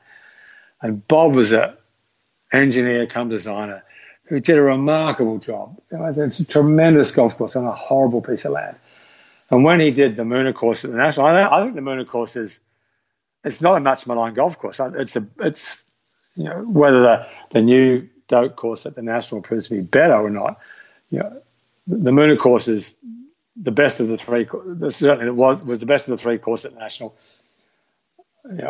I think it's somewhere between 5 and 10 in Australia. Mm-hmm. Greg, it's a Greg Norman golf design golf course, but Bob did it, and Bob did a great job. And I think it's a beautiful place to play golf. It's beautifully grassed. It's because it's a mix of fescue and cooch, thanks to Bruce Grant, who oversaw the fescue in it after a couple of years because the original cooch grass was dreadful. It's a terrific golf course, the best golf course by far that Greg did in Australia. But Greg did Elliston, which was Kerry Packer's private course. He did a private-ish course for a guy called David Evans, where I'm playing on Tuesday next week, which is supposed to be really good. It's a beautiful bush course a couple of hours north of Melbourne. So Elliston's a terrific golf course, but that was Bob's course too, largely. Right. but in the end, their business was not about who did what. It's a Greg Norman golf course design business, so Greg has to get Greg's name's on it, and he would give a bunch of credit to Bob, but as Gil would give credit to Jim, and Tom would give credit to Brian and Derek and Don and Bruce, and everyone. As Bill said, the greatest myth about golf course design is, the finished product is the work of the person whose name's on the label as the designer. It's the greatest myth in the game. I mean, everyone contributes on some level, and everyone's as important as everyone else in the program and the path to whatever goes on the ground. Everyone's got some purpose and some point and something to contribute, and you don't break it up as in the who did what. Mm-hmm. And that's what. But most people who are critical of Greg's course in America, I've never seen one, haven't seen what Bob did with Greg in Australia, because they did some 3 terrific courses on good sites and some pretty good courses on some sites that Bill Coore would have said, just take me back to the airport. Yeah, exactly. I don't know that they've ever had a good site in America. But one of the things I'm happy about tonight, Mike, is that we didn't talk about technology or the golf ball or anything. But I will ask you this question, just as we kind of wrap this up. sometimes dictatorships are bad. Sometimes they can be good if it's a good dictator, somebody who's wise. If you were the dictator of golf and you could make one adjustment, change one law, initiate some policy, do something to make the game better, or in the way you see it as being better, what would you change? Well, aside from going back to a shoulder high drop, what would I do? Well, I would. I would I would regulate the equipment to try and get back closer to the intent of how the great architects saw their courses playing. Dismays me no end to see courses that are still unbelievably great for the members, arguably better for the members, that the game's a bit easier to play and the ball goes a bit further and they can hit a couple more greens in regulation. It dismays me no end to see that, great holes playing not even remotely close to the way Mackenzie envisaged them. So, the ball is probably the easiest solution. The culprit, as far as I can tell, is a combination of shaft, driver size head, ball. Sure, these guys may be better athletes, but Sam Snead to be driving it 330 yards too, and so would Nicklaus, and so would Greg, and so would Wisdom and Sevian. But on a tangent, arguably one of the tragedies of the modern game, I think, and Jackie Burke spoke about a long time ago, is that, the equipment has thrown so many kids into the same pool. They've given the same kids, they've given a group of teenagers, say, the same talent set, because everyone drives the ball like Greg does now. I caddied at a big amateur event last week. Every kid I watched from the range drives the ball like Greg Norman did, but 30 yards further. And it's not their talent. It's the fact that the driver is remarkably easy to hit. And so is the ball. It goes straighter. It goes through the wind better. So, there's no argument to say the administration has let down the amateur game, because it's given thousands and thousands and thousands of kids the skills and the hope that they're good enough to play the Pro Tour. When in fact, how many jobs are there in professional golf? 150 in America and 110 in Europe and 100 in Japan and 50 in Asia and 20 in Australia. And, what's that? 500, say, 600, which is way more than tennis.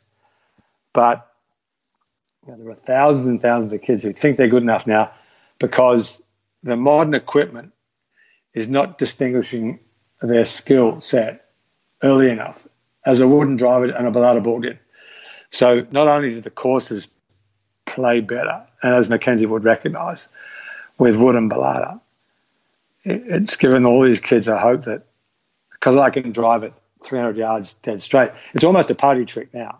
I mean, driving it 300 yards dead straight, as Nicklaus and Snead and Jones, the equivalent of Jones with Hickory, the equivalent distance, Ballesteros, Norman. Driving it 300 yards now into the wind is a party trick. Everyone can do it. It's like a big deal. It's like juggling 3 balls.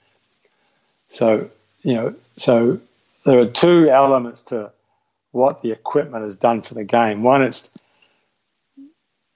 poisoned the dreams of a lot of kids, and there'll be some who will make it. There are jobs out there, but there are a lot of kids who would be better off having families. But to finish up, post spending 5 or 6 or 10 or 12 years trying to make it on the tour and getting stuck on the web.com tour, the Challenge Tour, or grinding out a living playing primes in Australia, or the Alps Tour in Europe, or whatever. Getting to 35 years old and saying, what do I do now? So, the equipment has, again, I'm labouring the point again, but there are 2 big issues with the equipment. One is how the courses play, and 2, that I think it's promising, giving false hope to a lot of kids who would be better off. Yeah. As Jackie Burke said, this is ruining dreams and lives. Go back, play top-level amateur golf, of which in Australia there is no top-level amateur golf post 23 years old. Once you're 25 and you've determined you're not going to make it on the tour, most kids, as far as I can, give up. They don't play anymore. Whereas when I was a kid, there was a list as long as your arm of great career amateur players who were, Tony Gresham, who beat David Graham to win the New South Wales Open. Guys who are good enough to, and Gresham would play the Eisenhower Cup. He beat Ben Crenshaw for the individual title in Buenos Aires in 1972. He caddied for. It was funny. He caddied for Nicholas when he won he shot 61 in the Dunlop in Sydney, won the tournament. Gresh went to Buenos Aires about 8 months later and won the individual title. He was nominated for the New South Wales Sportsman of the Year. And in the interview, he said, "Who's the greatest player you've ever seen, Tony?" He said, "Ben Crenshaw." Come on, Gresh. You caddied for Jack when he shot 61, really. But, Gresh was a career amateur. And, those guys had good jobs, stable family lives, nice houses. They played competitive amateur golf at a high level, and they stressed out about it. And they were, they wasn't like it was a joke for them. They took it seriously. And, Gresh, Scott Hoke beat him in the semi-final of the British Amateur Hillside in 1969, which was the closest he got to playing at Augusta. He was and there were a lot of players like that. And that player is sadly gone from golf. And I think you can draw that bow back to the equipment. And there are too many kids who have been given this 300-yard drive that lets them shoot low scores and lets them think they're really good players, when in fact their skills are no more than any one of all the other hundreds of kids that are doing the same thing. When Greg and Seve and Woosnam pulled out that driver, and Sandy, when I was a kid, we as contemporary tour players looked and we don't have that shot. And perhaps current players look at Cameron Champ or Dustin Johnson and say, we don't have that shot. But they've got something pretty close to it. And, there are no top gunners out there. So they've all got that shot that can dismantle a golf course if they're on their game. But there are so many of them. So it's changed fundamentally the way golf courses are played, and it's changed the amateur game. And I don't think either of them for the better. When I asked that question, I actually thought you might say you would ban all golf carts. That's what I thought you might go. Well, that goes without saying, but and of course, one of the curses of modern golf design is the ability to build golf courses where you don't have to make it walkable. You can just drive to the next hole.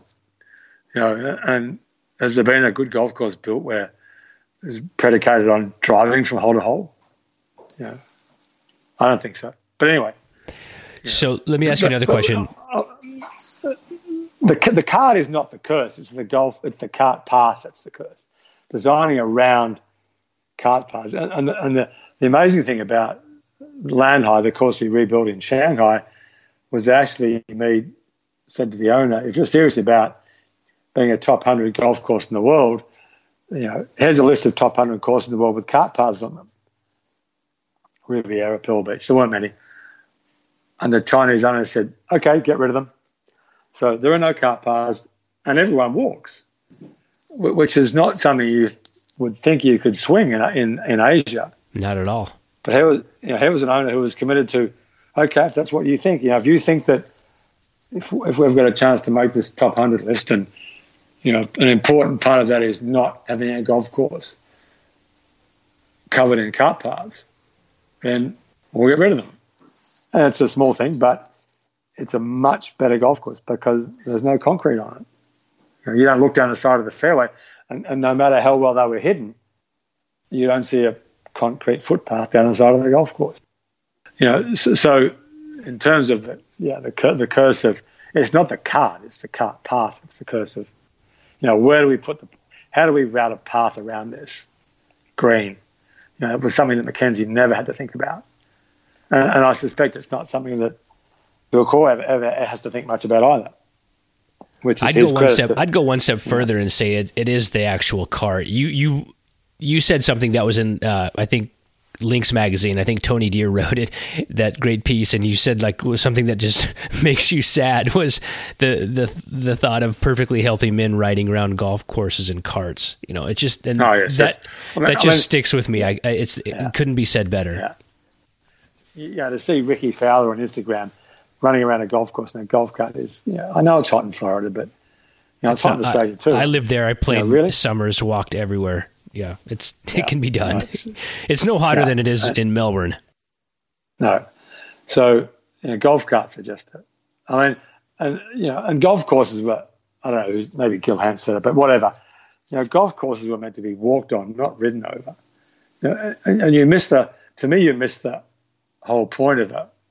When we pitched for the job at Shady Oaks in Fort Worth, we did as we always do and just went out and walked around the golf course. And Mike Wright came in and said, you were the only guy, Mike's the pro there. He said, you were the only guy who didn't go around in a golf cart. And it was like, how can you see anything in a golf cart? How can you get any sense of a golf course driving over it in a golf cart? You get no sense of about where the ball goes when you play a tee shot. And you that when you walk on a tee, you know how long it takes to walk to where a good drive is. It takes whatever, I don't know how long, it might be 90 seconds, I don't know what it is, but you just walk to where your sense of where a good drive is going to finish is. But if you jump in a car, it's like, where's a good, I don't know where it is. You can guess at it, you'll be pretty close. But nowadays you just look at the GPS monitor mounted on the hood of the golf cart and find out exactly. Yeah. So, walking is fortunately, golf carts are not a huge part of the culture in Australia. They are in Queensland on resort courts, but the great thing Richard did at Barnbougle was, Mike just said no carts, and there are no carts, and there are carts. There are 2 carts down there, but you've got to take one of the caddies to drive it for you. So, for OCCM, what would be the dream project for your firm if you could go anywhere in the world and build a golf course? Where and what would it be? It's a tricky. For us, this dream project is in Hobart because I don't think there's been a better piece of land ever to build a golf course on. It's a spit of land with ocean on 3 sides, sand in the pine forest with unlimited acreage. I think this is Pine Valley on the ocean. Well, not the ocean, on the water. So, in terms of building a great course in Australia, then that would be it. What it would do for, I hate the word, but our brand is that how many people are going to see an OCCM golf course in Hobart? How much does that, perhaps that, it would be great to get a chance to build a great course in America. Perhaps you get tapped on the shoulders by the Kaisers one day, or, Mike gets on well with Mike Jr., and I know Mike pretty well, but, clearly we're down the pecking order on that list a little bit.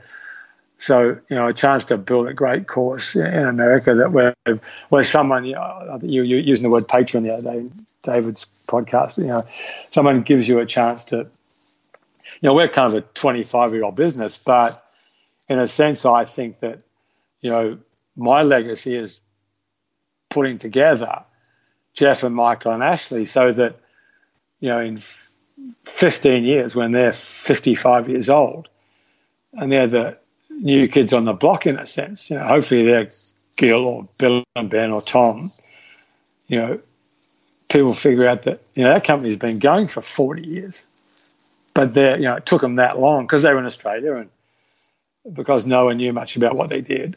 It took them 35 or 40 years to be household names, but, I think those kids, and I say kids in inverted commas because they're 40 years old. Right. And they've got a chance to build a great design business that's going to be what Bill and Ben are, or what Tom or what Gil or Mike DeVries or David Kidd are, my contemporaries. And because it's slower to get recognised in Australia because you're at the other end of the world, no one knows about you much, then, so the chance to build a course somewhere in, America, because is anyone going to notice a course in Europe? Even though I'd love to build a course in Europe, because I still, in a sense, I never really get around the feeling of being a foreigner in America. I think Jeff feels the same. Jeff lived in Europe and America for 18 years. He moved back here last week. And I never quite get around the feeling of being a foreigner in America, whereas I should feel at home because Australia is very close in terms of culture to America. But the minute I set foot in Europe as a 20-year-old amateur, I felt at home. We lived in England for 15 years. And I go back to Europe and I instantly and automatically feel like I'm home, whether it's in Germany or Sweden or Italy, or I just get it, I understand it. I love the culture, the architecture, the scenery. And there's not a lot of great golf in Europe, Montfontaine and Fontainebleau and Falsterbro. There are some Belgian, Royal Zoot and The Hague. There's some terrific old courses in Europe. I haven't seen much of the new stuff at all, but I'd love to build a course in Europe. But is anyone going to notice it? So for our business, the chance to build one course that people notice in America, would be the best thing for our business. Having said that, I think Lanhai is going to be great for us in China.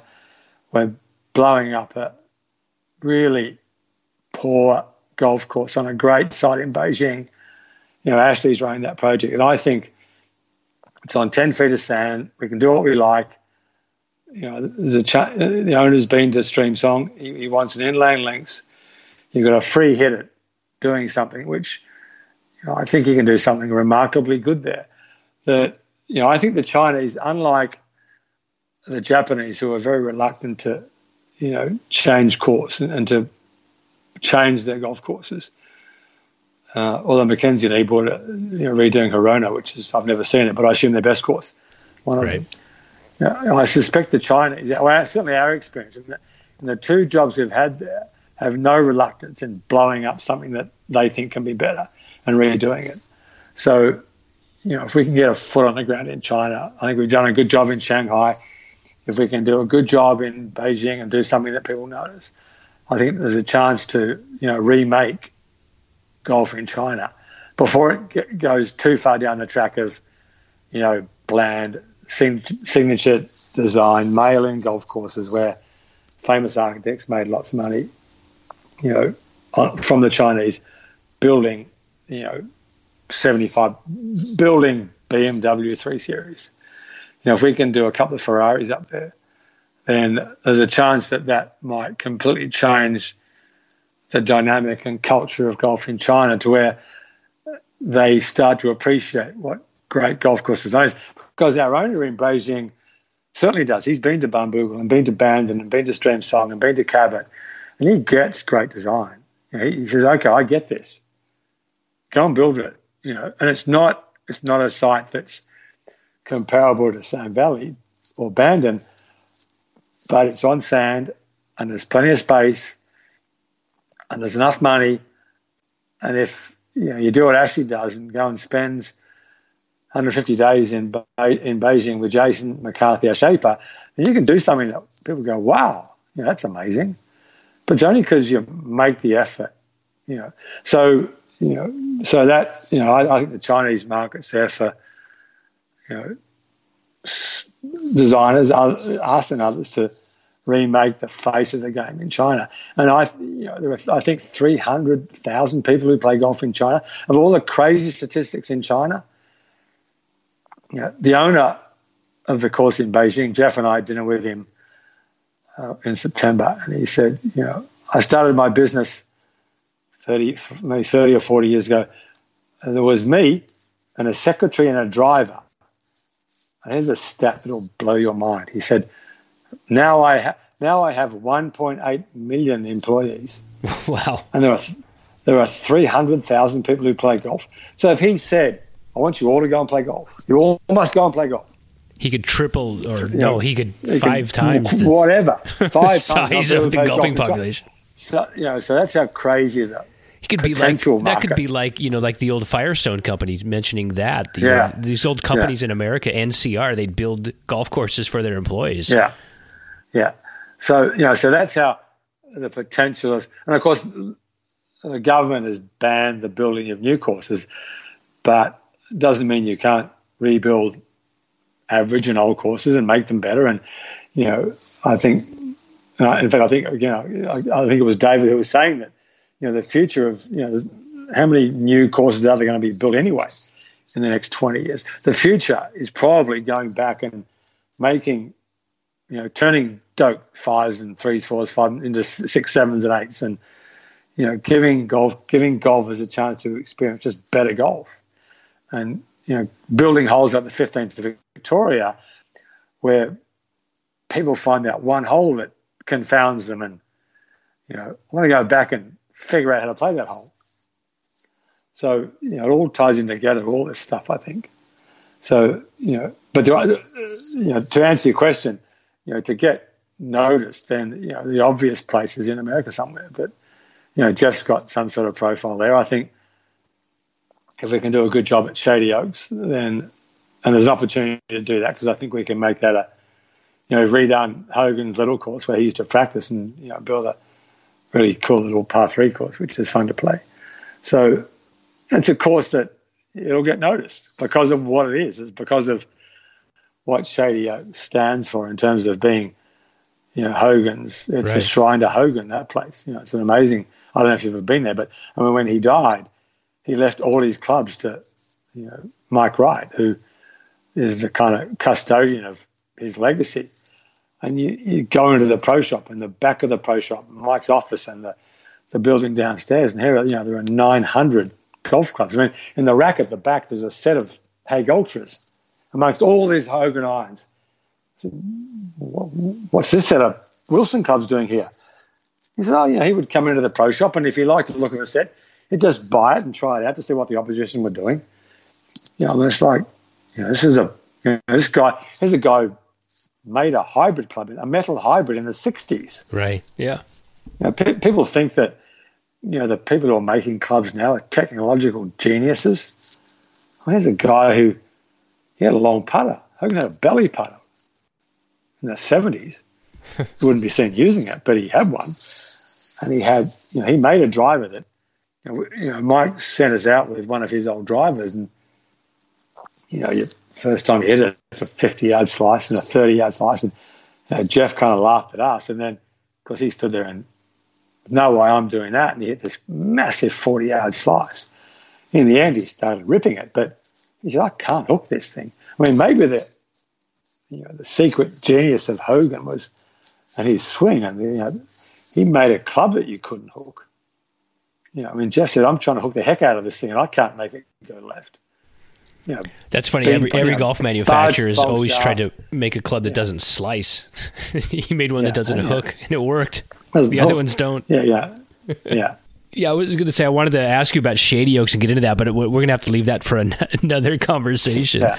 I mean, I think we've gone on way too long. I always judge my impression of how good the podcast is going to be, or how it went, by my notes, and the fewer questions and notes that I got to, usually the better it was. And I hardly touched my notes today. We just were talking. Right. So that was awesome.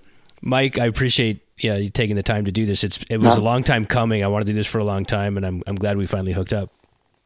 Well, thanks for asking me, Derek. It was great fun, and hopefully it makes some sense. I'm not sure. I'm sure. Well, I know how many people listen to your stuff, and it's great. And, it makes perfect sense. No, I think this is a treat. This is a little bit of everything, a little bit of architecture, a lot of history lessons, personal anecdotes. So it touched all the bases. It was everything I hoped it would be.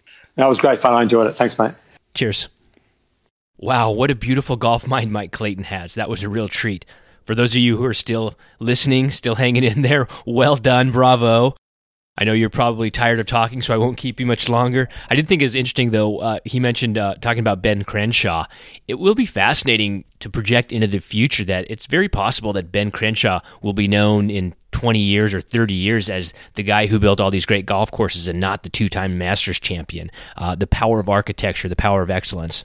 If you want to hear more about Talking Stick, we referenced that. You can check out episode 3 of the Feed the Ball podcast. That's with Bill Coore. He talks about Talking Stick, and I talk a little bit more specifically about the great second hole. I'd like to remind you again to check out Preferred Lies and Other True Golf Stories, the book that Mike wrote with Charles Happel. Really great stories there. You can get that online. I have a link to how you can access that book in the show notes. Another reminder to subscribe to the Feed the Ball podcast through iTunes or some other podcast provider that you listen to. Every subscriber helps me out. If you're not on social media, get on it. It's great. There's a lot of great discussion on Twitter, despite what you might think about golf course architecture. You can follow me at Feed the Ball. I'm also on Instagram at Feed the Ball. FeedTheBall.com has past archived episodes. If you missed anything, go back and look through the guest list. There's something in there for you if you haven't listened to these shows. There's so much great information and wisdom and interesting discussions with some of the greatest names in golf and golf course architecture. Thanks for joining. Thanks for Michael Clayton for coming on and sharing 2 hours with us. That was phenomenal. I'd like to thank the Sundogs as always. I appreciate all of you and all your support. And until we have a chance to do this again very soon, it will be actually. Adios.